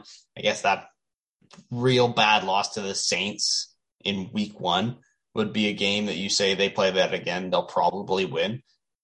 Other than that, a loss to the Vikings in the division, that's understandable. A loss to the Chiefs. I guess if you say, yeah, you get Rodgers for that game against Chiefs. No, yeah, I guess they're probably shit. There's a real good chance this team's undefeated. God damn it. I know. I hate it. I was sitting there thinking, I was like, oh, I won't make you say it, Rich, but I think they're going to have one loss, and it's the loss to the Vikings. Yeah. You know what? That's fair because, hey, division games, usually they get split. Yeah, I think there's a chance this team should be 15-1 right now. They started off terribly. You go back right now, like we've been saying, and play that Saints-Packers game, week 1. It's the same score, just flipped. And then, of course, I understand there's so much uncertainty with COVID and stuff like that, yada, yada. And, of course, Green Bay's no strangers to the COVID controversy. But if at that time, before the Chiefs started to catch fire, they were very, very vulnerable. And the Packers lost by a field goal. Am I correct in saying that? Against the Chiefs in Arrowhead while they were starting Jordan Love. So I think you go back in this season, I think the Packers have a chance of being 15-1 and maybe, just maybe, 16-0. But for the sake of this, we will say Rich's Vikings. I'm happy to just say that we have the one legitimate win over them. So yeah, exactly. You punched them in the mouth. I'm going to say I think that the Packers, for the reason you mentioned, Carv, I think they're dead on for the reason of they could have won those games, but there's also games like that triple overtime game, whatever it was with the Bengals where they beat them, could have went the other way. The last couple games besides the Minnesota one they played, they almost lost to Huntley and the Ravens, and they almost lost to Baker and the Browns, right? This team has had a little bit of dips, and it's vulnerable at points. So I don't think maybe they're quite as indestructible as maybe some people think, but I think the 13-3 is probably right on. Yeah, I mean, great still, right? I guess if you like the Bengals and like, yeah, like if the Ravens get that 2 point, I mean, granted there were still 45 seconds on the clock for Rodgers, right. But I mean, they counteract those. Yeah, totally. I mean, it's a lot of this game and this segment is if and buts pretending that's what all of a Merry Christmas, right? Exactly. There's a lot of if, but whatever. We'll move on next to a team that has got a lot of press on this podcast here. The Minnesota Vikings at 7-9. What do we think? They're so much better than 7-9. Oh my God. This is a team. I threw this stat out before we started recording this podcast. This is the only team in NFL history to have a quarterback that's thrown over 30 touchdowns, a running back who's rushed over 1,000 yards, and a receiver who's caught over 1,500 yards with a losing record. Every game except for 2, the Seattle game, which we won, and the Packers game where we started Sean Mannion, have come down to 1 score. Every single game. This is a team with a minus 15-point differential. They're better than 7-9. I think for the reasons you said and the reasons of how impressive they have been in certain games, I think this team's probably actually, if you get them living up to their full potential, especially if you had a better quarterback, like clutch-wise maybe, but even so with Kirk, this still probably should be a 10-win team. Let's be honest. They're probably 10-7. and they said they're either going to end up 7-10 or 8-9. And it seems, like I said, it seems like an injustice, honestly. I mean, it's funny that there's a trend going around that all three of us picked our teams like, no, we're better than our record says, right? Who would have thought there's bias in that? But when you look at these Vikings, they probably deserved a better fate because of how close they were in all these games, but it's not how she went. You know, if someone wants to be biased to their teams, what they should do? Start a podcast. You know, start an entertainment company, and then you can be biased for your teams. But guess what? They are better than this record shows. You look back at this. You look back at their schedule here, and like you said, Rich, I mean, I don't know how you've sat through all of them. Week 2, that Cardinals game, we all know Greg Joseph. You can go through all these and say one thing had to happen, you know, and there's so many where it's the Ravens injuries, is the Vikings late fourth quarter collapses. Like it's if they didn't happen or whatever. And I think that's a big reason that we kind of said that Zim, his time is maybe coming up, because I think if you have a coach in there who can handle those late game situations, yeah, you're looking at a 10-win Vikings team here who's in the playoffs. And then we get to another team. Hang in there, Rich. Hang in there, okay? Hang in there, bud. We get to another team that Carv is so fond of himself, the 6-10 Bears. What do we think? This team shouldn't have a win. This team shouldn't have a win. Them and the Giants should be at the bottom. Dude, stop me if you've heard it before. Actually, don't stop me if you've heard it before. Matt Nagy fucking sucks at his job. He might be as bad at his job as anyone is on the planet at their job. He's as bad at head coaching an NFL team as the guy who was the lookout on the Titanic. Okay, he's terrible. He's not good. He has absolutely fucked Justin Fields' rookie year. Obviously, some of that is on Fields. I mean, rookie struggles and whatnot. Like, that's just a given. This team is so bad. Their offense is a mess. It's a disaster. Their defense is, is terrible. It's Swiss cheese. It's not good. You know who's been great for the Bears? Robert Quinn. That guy doesn't get talked about. Robert Quinn set the Bears single-season sack record, set the Rams single-season sack record. He's just such an underrated player that we've grown up with, who's been fantastic. Outside of that, Nagy, go fuck yourself. You don't deserve to have a win this year. Rich, do you have a case for them to be as good or better, or can we just leave they're probably worse than 6 wins? We can say they're probably worse when you have a coach like Matt Nagy. I might be a little too far in saying they shouldn't have a win this year, but I honestly think like Matt Nagy is that bad that if you attached Matt Nagy's name to an 0-16 season in the past, you'd be like, oh yeah, that checks out. Yeah, there's a real possibility here that their only wins, they should have 3 wins, and they should be over the Lions, and the Giants. Yes. And I mean, that tells you what you need to know, right?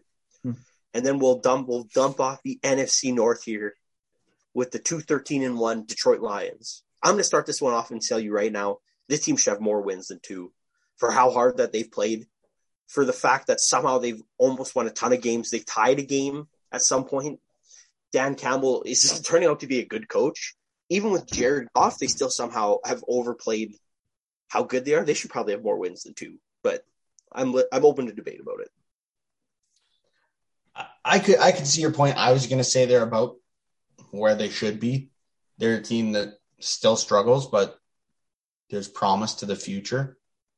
Whereas the other sub 6-win teams we all said were worse than their record, I think they're about right on, and I think that's a good thing for them. I'm actually going to go with Dave on this. Just speaking from straight up experience, they should at least have a win over the Ravens. We all know the, time clock expiring error, and then we needed a literal miracle from a literal miracle worker, and we got it. We should have lost that game. Recently, actually, just to subject ourselves to the painfulness of what it was, me and Dave partook in a rewatching of the Steelers-Lions game from this year.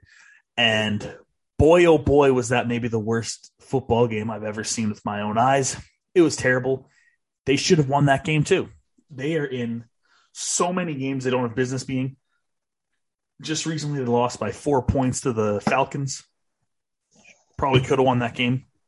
I think they should honestly be like a 5 or 6 win team. Because like you said, Dan Campbell, that locker room plays for him. That locker room plays hard for him.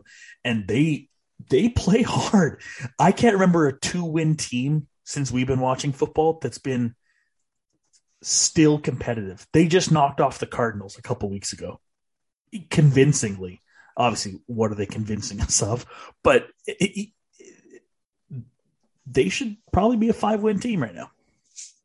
Right. And then our last division, NFC South.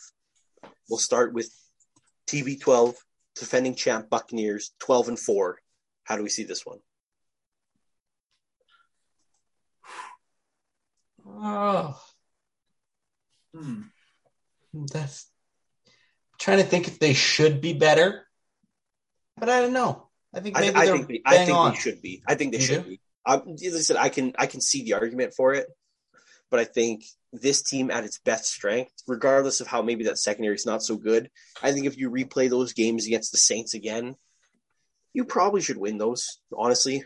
And it says something that they lost both of them, which is kind of a shame.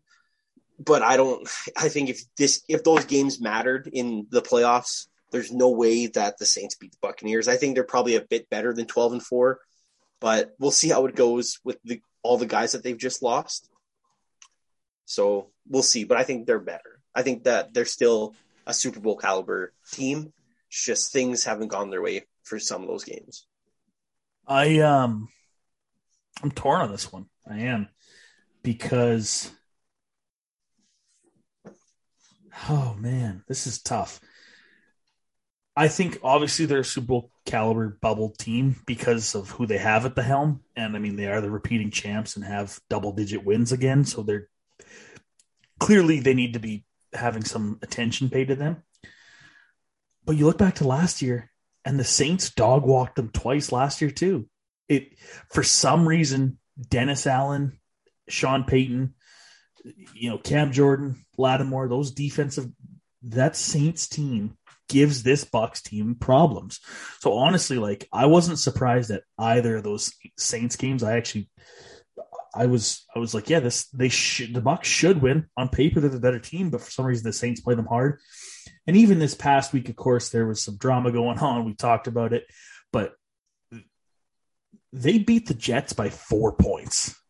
That's alarming this late in the season. Obviously still got the job done. And I mean, week before that, blew out the Panthers. And of course, one of the Saints games, week before that, they beat the Bills. I mean, I think that they're right around where they should be. I'd maybe say a win or two more, but I think they're pretty accurate. I think their schedule is pretty accurate. Or their record is pretty accurate. Forgot the word. All right, so let's move on then to the 8-8 Saints. Worse. They should be worse. No, hold on. I might change that completely. I might flip it and say they should be better. I forgot about Jameis Winston and my logic of, the Ravens losing every single starter. If Jameis plays, they should be better. If Jameis tears his ACL again, they should be worse because Taysom Hill and Trevor Siemian and Ian Book are not viable. I think the games they have been winning is just a testament to Sean Payton's brilliance. But little caveat there. If Jameis is in, he looked like he was having a decent season. He did. And sucks he got injured, but yeah, it's what it is. Yeah, I'll agree with you there, Carv. I think, Jameis in, better team. Jameis out, worse team. Yep. I'm going to say they're probably right where they should be. I think that I guess is good, and I don't think that offense is very good. So I think the middle is right. Yeah, in the end, it 8-8 seems right. Yeah. Yeah. 7-9 Falcons. What do we think? I'm going to start this one flat out. They're overachieving. I don't know how they're doing it on the back of Kyle Pitts, I guess, and that defense sometimes plays well. But for how bad Matt Ryan is turning out to be, for how bad the situation in Atlanta is in general, I think they're overachieving, and I commend them on that, but they probably wouldn't win a lot of those games again. Yeah, I don't think turning out to be. I just think like he's done. He was in his peak. He was an MVP, but his time's done. And I think the era of the 6'4", 6'5", immobile pocket passer is for the most part gone. You have to be able to move at least a little bit. I think in today's league, Kyle Pitts, obviously Cordero Patterson's been having an absolute hell of a season, Pro Bowl snub there. But yeah, I think that they are completely overachieving. 7 wins is very, very surprising. I think so too. I think, it also really runs through Matt Ryan there. He's not having a good season. He's got a 48.3 QBR on the season. It's been not a good year. If you're Falcons fans, I'm sorry, because you maybe had the rumors last year about, hey, maybe we're going to move on from Matt Ryan, and then here you are again. So I think they are overachieving. All right, last team, 32nd one, last in the NFC South, a team that has begrudged me and Rich this year, the 5-11 Panthers. And I'm going to say it with complete confidence. This team stinks like ass. This team is ass. This team should not even have 5 wins. You know where 60% of those wins came from? On the back of Sammy B in the place to be. If you start Sam Darnold, this team is 16-0. No question about it. Bank on that. Obviously not. But I think I'm going to say they're right where they should be. Those wins early on in the season were surprising. They started off 3-0. And what'd you say? They're 5-12? 5-11. 5-11 now. So they started off 3-0. They are now 5-11. That is terrible. That is unbelievable. After 3-0, they were one of I was drinking the sauce. I was on the Kool-Aid.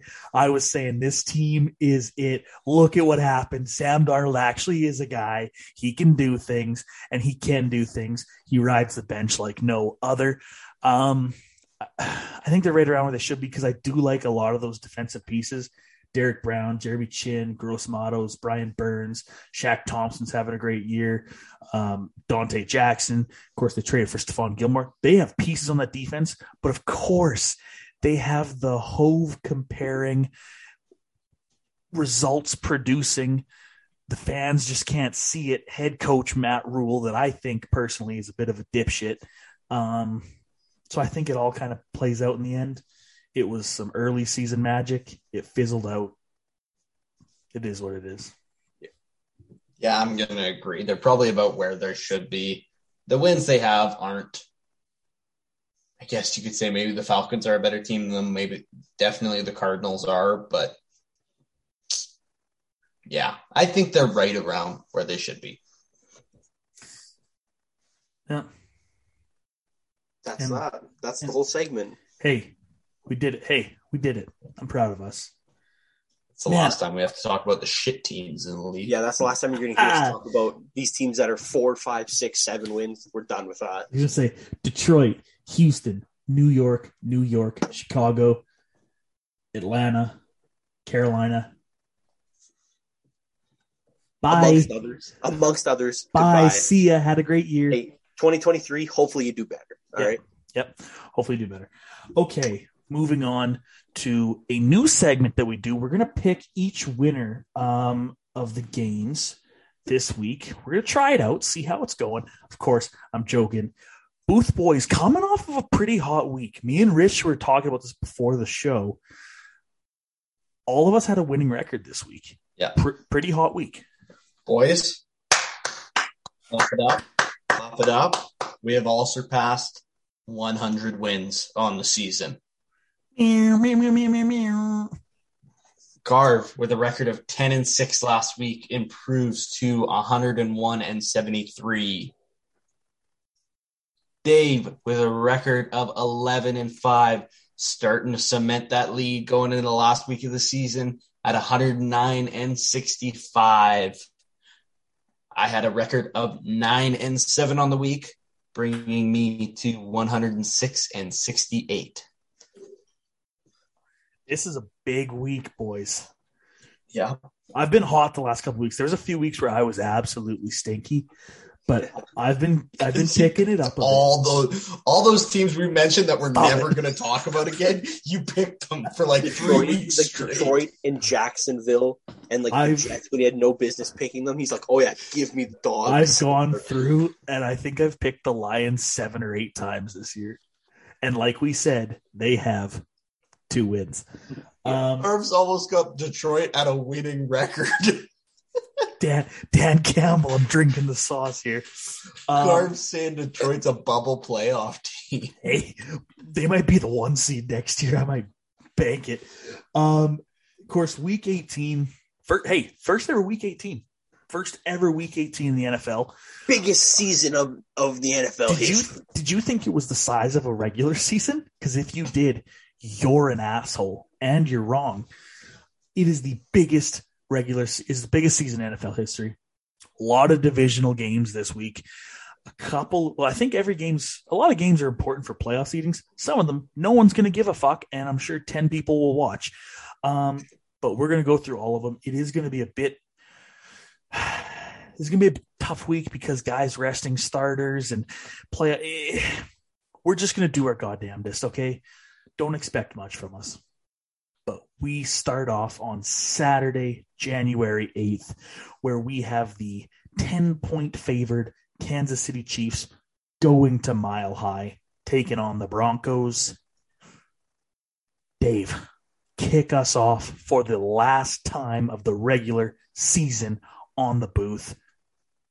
Who do you got? I really wish I could say Denver because, man, Twitter went off about all these Chiefs fans were crying a river, crying foul. For all the wins the Bengals have this year, nobody cried more like little babies than the Chiefs fans. So I'm just going to say, like, I'm starting to really sour on the Chiefs team and on the Chiefs fans. Like, hey, grow up. But they'll probably win this game. I think them vying for the number 1 seed against Drew Lock, of all things, like, I don't see much of a chance for Denver, let's be honest. Richie? Yeah, I'm going to go with Kansas City too. If they were in a position to rest starters, I think I'd probably pick differently, but they're not. They're still vying for that number 1 seed. They got to play their starters, so I will take Kansas City. This one's interesting to me because, okay, you're Andy Reid, all right? To get the number 1 seed and to have the playoffs come through Arrowhead, which so far in Mahomes' career, every playoff game he's ever played has been in Arrowhead, outside of the Super Bowls. They need the Titans to lose to the Texans. Which happened already. Keep that on record. I guess it did, yeah. So do you rest your starters? No, you can't. Not when you only have 1 loss. It's not like one of those things where you have like, this needs to happen, and this needs to happen, and this, and this, and this. It's 1 game. You need to win, and 1 team needs to lose. That's it, right? Could you imagine the outrage? Right. If they rested starters, lost to Denver, and then somehow Tennessee lost to Houston? Mm-hmm. Also, are they for sure? Do they for sure have the 2nd seed locked up? Or it's not for sure, but they have a game up on all the next teams. Okay. All right. Well, I was iffy on this one. I'm not 100% sure why, but I'm going to hop on board and take the Chiefs here. Mile High, tough place to play, good defense, but Kansas City beat the Broncos earlier this year, and I think Drew Lock's worse than Teddy Bridgewater. Yeah. Taking the Chiefs. The night game on Saturday night, we will be watching the Dallas Cowboys head into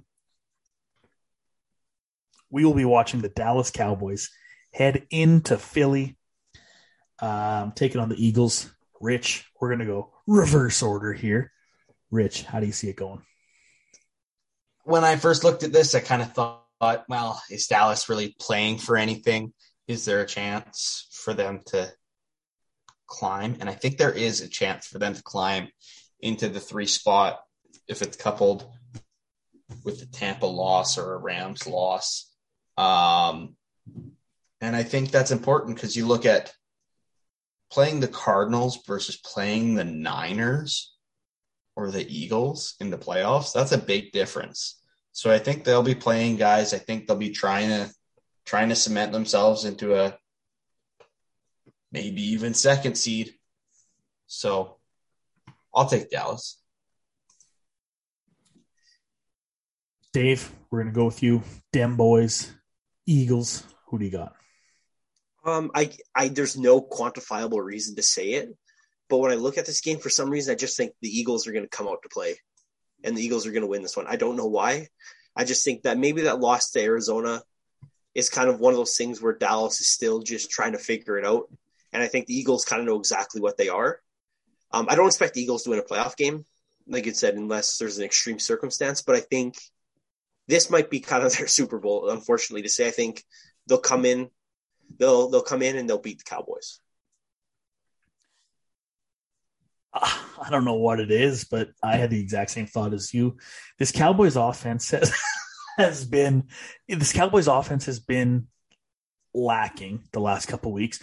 I understand that in there they put up 56 points or something like that on the Washington, but for the most part, it's been a little lackluster. It's not what we're expecting.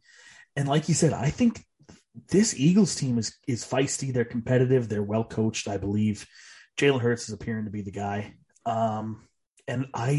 Cowboys have clinched the division. Eagles have clinched a playoff spot too. But again, seeding and stuff's very important. And I think the Eagles are going to come out to play. And I think they pull off a sneaky win here. Maybe we're out to lunch, but that's just where my heart is telling me. Which brings us, hey, we've been watching football a long time in our lives, and every now and then a game comes along that just means something more. Can I stop you right here? Yep. And ask you a question? Yep. Is this game a minus 10 out of 10? What do you mean? I mean, usually when you talk about a game with such high regard, it's usually the worst game on the slate. So, like, this is a minus 10 out of 10, right? Oh, I see what you're saying. Hold on. No. Oh. Usually a game comes along that means a little bit more. And this one means a little bit more to me. Oh, I know what game this is. I've been waiting a long time to say this. Oh, yeah. Ben Roethlisberger is playing his last NFL game on Sunday in M&T Bank Stadium in Baltimore, Maryland. And there is no fucking way I am picking anybody else other than the flock.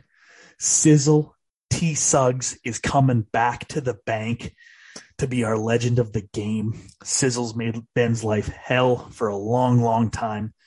This is one of the best rivalries in sports. It is the true end of an era. This rivalry's been a little different since Flacco left, to be 100% honest. We've had AFC championship games. We've had showdowns. We've had just playoff clinching games. This game essentially doesn't mean anything playoff-wise for either team. But it means stuff to the teams playing. It means something. This is Ben's last game. This is the Ravens' last time to play Ben. There is just I'm getting butterflies talking about this, but it is the flock. I'm taking the boys. I'm going to take the Ravens as well. I think of how close the Ravens have been to winning 3 of those last 4. They've been really close. I think they want to do it for Sizzle. They want to do it to end the year right with their fans, because we know for the Ravens has been a really tough year. I think also a thing for me is that I think the Steelers they're going to come off an emotion. It's going to be an emotional dip for them, because I think they were playing so high, so revved, Ben included, for his last game in Heinz Field. I think there's kind of not a way for them to be able to regulate that back, because that was the highest point. I think they're going to dip down, and if you're going to dip down against the Ravens, you're going to be in trouble, right? Not going to make it 3 for 3. I'm going to give Ben his win in his last game. I'm sorry, Carv. What? I'm sorry. It's okay. I kind of like it. Usually it's football. These storylines usually happen. He'll go out on a win. They'll be like, oh my God, are they actually going to make the playoffs? And then the Colts will win. It'll be that. And at least we didn't all pick them. So, I mean, it's exactly. not cursed, right? That's what's kind of giving me hope, is that we didn't give them the kiss of death here. Right. I feel like this is the first time you picked the Ravens in a while, Carv. It is. It is. You know what's interesting, though, and I think about this a lot. Ray Lewis's last game in this league, we all remember. Baltimore. He's on the podium hosting the Lombardi Trophy. The last Pittsburgh legend I can think of to retire, Troy Polamalu. Maybe there's someone sooner. Troy Polamalu's last game in the NFL was in M&T Bank Stadium against the Ravens, and they lost 30-17. The Ravens kill Steelers' Cinderella storybook endings, and I hope it happens again. But I kind of like that we didn't go 3 for 3 on that one. Moving forward, another division game, the same division. Guess the two teams. Don't have to. It's the Bengals in Cleveland taking on the Browns. Bengals. Dave? I don't think Baker's not playing, so that might actually help them. I really hope Joe Burrow's not playing, honestly. I know we just put some starters on the COVID list. Like I said, I don't care. I couldn't care less who wins this game. I'll still watch. But I said I picked the Bengals all year, and I'm going to pick the Bengals until this show is done or until I'm dead, right? So the Bengals, I guess. Yeah, I'll go Bengals too. There we go. Great. I can't even introduce all these with another division game because I'm pretty sure they're all division games. We have Washington in New York taking on the Giants. Hey, Giants, Joe Judge, you threw for a negative first down last week. I don't think you're going to throw for a positive one this week. Washington. Dave? Yeah, the Giants are too bad, which is, I mean, it's not a great endorsement of Washington, but the Giants are too bad. So it's going to be Washington. Richie? Washington, please. Yeah. All righty, moving on. We have the Bears in Minnesota taking on Rich's beloved, heartbreaking, toxic relationship of a team, the Minnesota Vikings. Rich, we'll go to you first. I'm almost still so pissed that I don't want to take them. I'm just in a really low spot as a Vikings fan right now. We also just added Eric Kendricks and 3 starting offensive linemen to the COVID list. So I guess just for sake of my fanhood, I'll pick Minnesota, but I don't like it. Dave, I'm going to pick the Bears. To be honest, I think the Bears, they've been playing so hard, and they've been, like I said, it's weird to say they've been trying so hard, but I think after the Vikings had the biggest game of their season and they just got absolutely trounced, they're not really in a spot to have a rebound game. And I think the Bears they'll sneak one out. You know what I mean? I think maybe if he plays, but Fields will figure it out. Like I said, the last time these two teams played, it was a pretty ugly game. I think the Bears probably learned something from it. I'll take the Bears. I think the only thing worse than Matt Nagy not trying at his job is Matt Nagy trying at his job. I think he is coaching for his life in his eyes. And I think that gives the Vikings a serious advantage. Matt Nagy's better off winning games with dumb luck than actual coaching talent. So I think the Vikings are going to win this one at home. Like I said earlier, send the fans home happy. Hey, we know it's a tough year, a lot of close games. The only thing that'll make us happy is fucking Mike Zimmer on a bus back to wherever the fuck he's from. At the bottom of a quarry. I feel like when we say Matt Nagy's fighting for his life. Everybody knows that Mike Zimmer's fighting for his life except for Mike Zimmer. Yeah. That's actually this guy's oblivious. Like, he thinks that he's the shit still. Yeah. Unfortunate. Funniest line of the week was from like the media that I heard. It was like, "Hey, coach, do you want to see Kellen Mond out there?" No. Why? I see him every day. Yeah. Oh, Zim. That was electric. Don't see him in a game, Zim. Jesus Christ. And also, I don't think throwing him in down 25 points against the Green Bay Packers with 6 minutes left shows you much. One series, and then they put Sean Mannion back in. What are you doing? Oh, you didn't tie the game back in one series? He's not the talent we thought he was. Moving on, we have the Titans in Houston taking on the Texans here. Ooh. I'm going to take the Titans. I think they don't fall for another one. I think this game's a bit too important. I think.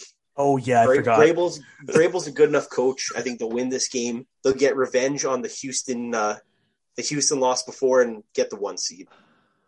You should have let Carr go first. He was about to pick Houston. I was about to pick Houston. I was like, man, they've been playing teams they've been low key not terrible the last month, and Titans. They're playing for the number 1 seed. Yeah, no, they're gonna lock it up. Yeah, I'll go Titans too. But this game, however, we have the Colts in Jacksonville. You guys already know. T-Law, bring it home, baby. You were a generational QB at Clemson, one of the highest touted prospects ever. It's time to show it. It's time to put on a show. I am not picking this for anything other than straight belief in the Jaguars. Jags, get it done. Dominate that nobody at running back, Jonathan Taylor. They're going to go all out. Josh Allen might eat Carson Wentz's head, and I'm here for it. Jags by 100. I'm definitely going to go with the Colts because they're not the Jags. And that's enough of a reason to pick any team in this league, but the Colts are much better to top that. I can take the Colts too. I kind of have a feeling Carv is just picking the fucking Baltimore playoff scenario, but what on earth gives you that impression? I said I am not picking this team. I specifically said I'm not picking this game for anything other than belief in the Jags. Definitely has nothing to do with the fact that the Jags hold on to the Ravens' 3% chance plays. Moving on, we have the Packers in Detroit taking on the Lions. Packers, they've locked up the 1 seed. I don't anticipate Rodgers playing. Not with his toe, I don't think either. I feel like Devontae will sit. I feel like most of their big name starters will sit. And like we said earlier, the Lions are feisty. The Lions play teams hard. I'm going to pick the Lions here. I just think this game means nothing to either team. But yeah, I'm going to take Detroit too. It's Green Bay's backups. I think Detroit's still better than Green Bay's backups. I think Detroit's better than Jordan Love. Yeah, I'm also going to pick the Lions to beat Jordan Love, which is wild that somehow we're all going to pick the Lions to beat the Packers. But here we are, week 18. Anything's possible. See, for all of us to pick the Lions, you two just need to be on board because odds are I've taken them. I think with this pick, I think I've picked them 9 times, which means I've picked the Lions to have a winning year. Don't ask me. But all right, we move on to the Jets and the Bills in Buffalo. Buffalo's favored by 16.5. Dave, I'm going to start with you because you said you thought the Jets were the best bad team. Yeah, I think that, but I don't think they're better than the Bills. Okay. Yeah, I'm going to pick the Bills, but I think the Jets covered. I don't think it's a 16-point loss. I think maybe the Jets, whatever. Like I said, the Jets cover the spread, but I think the Bills win. Are the Bills still playing for? No, they need the to Bills win. They're playing for the 3 or 4 seed, but to win their division because the Pats have the same record, right? Yeah, forgot about that. Yeah, Bills.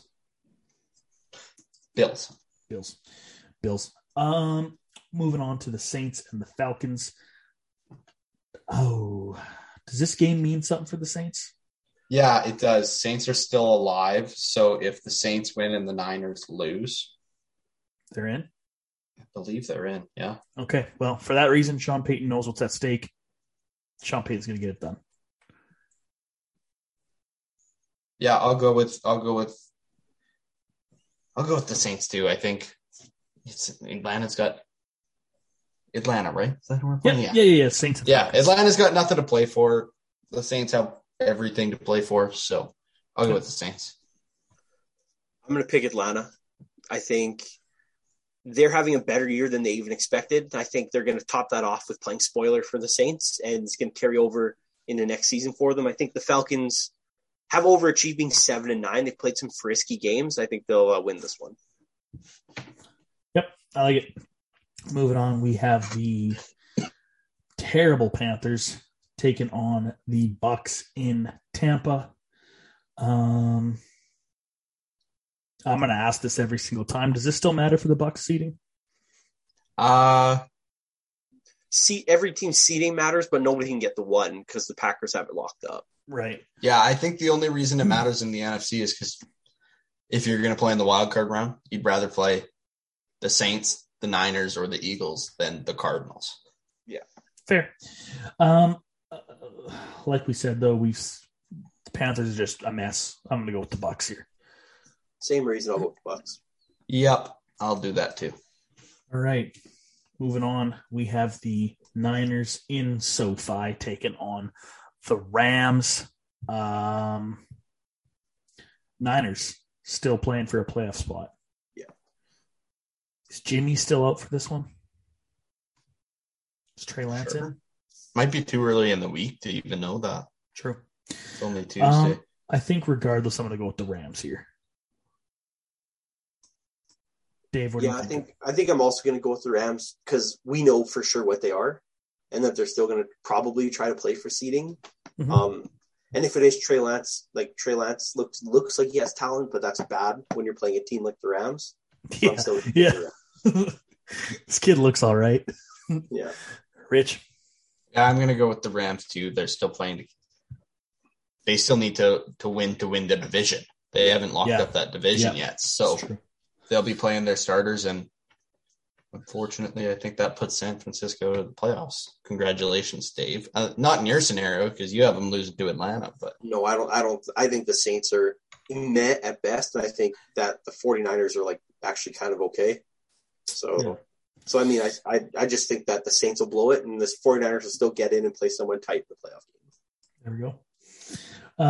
Next up, we have the Patriots and the Dolphins. Patriots by 1 million on this one for me. In Miami, I think the Patriots are a better team. And yeah, also might have something to do with the Ravens' playoff chances, but I do actually think the Patriots will win here. So I'm going to pick the Patriots as well. I think this game will be a little bit closer than some people think, but I think Patriots -7 right now. So yeah, I could see this being a one-score game because I think the Dolphins are essentially kind of Patriots light. But you said when you play someone versus someone who's you light, the original is going to win. So I'm still picking the Patriots. Yeah, I'm going to pick them too. They're playing at the same time as Buffalo too, so they're not going to know the outcome of that game, so they won't be resting starters for any reason. So I will take the Patriots too. All righty. We have the Seahawks and the Cardinals. Despite what I said earlier, Seahawks offensive performance looked like they were back.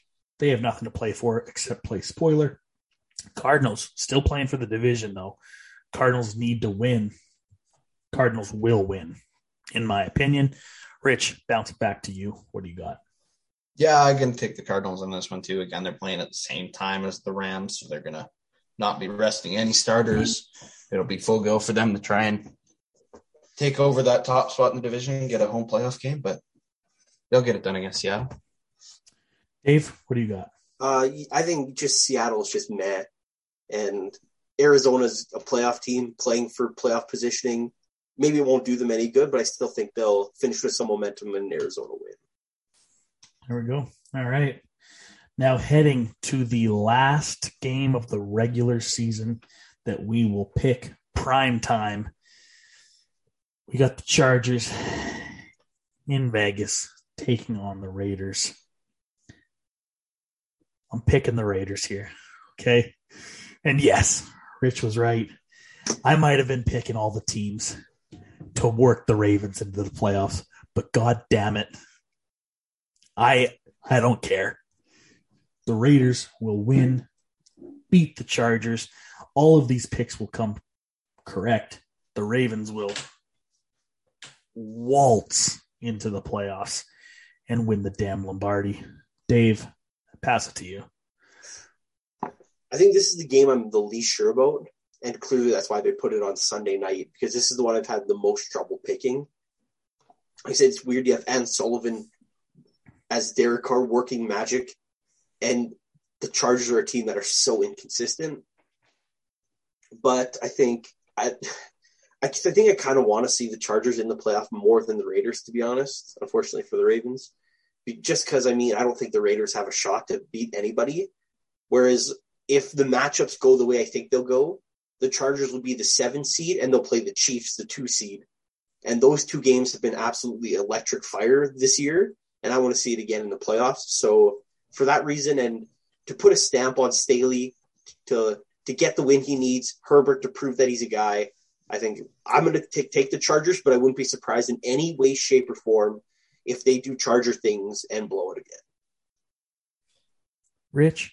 Yeah, I think this is by far the most interesting game of the day. I think if the most likely scenarios play out, actually, I think in any scenario, the winner of this game makes it into the playoffs. Yeah.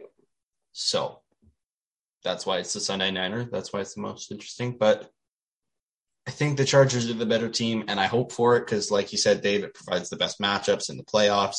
We want to have the best playoffs we can. I think the Chargers are the better team to be in the playoffs than the Raiders, so I will go with the Chargers. Only know you love her when you let her go. And you let her go. That was our predictions for the regular season finale, week 18.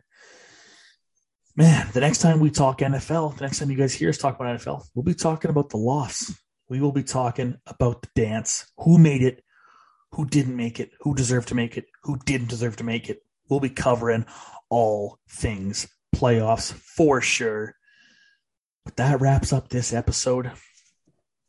Go like, go share, go subscribe. Tell your friends, tell your grandparents, tell your uncles and aunts, tell your kids. Maybe don't tell your kids. Tell anyone, though, except for your kids. We appreciate all the support, all the listens. Really, really helps. Go buy some merch. Links, you can find us in our descriptions on our socials, and our socials, you can find us at the Booth EC on Instagram and Twitter. Of course, we're posting great shit daily, courtesy of our main man, Rich, over there. He posts the graphics regardless if it's tough for him to make. Some of them were a little daunting this week to make, but hey, he got the job done.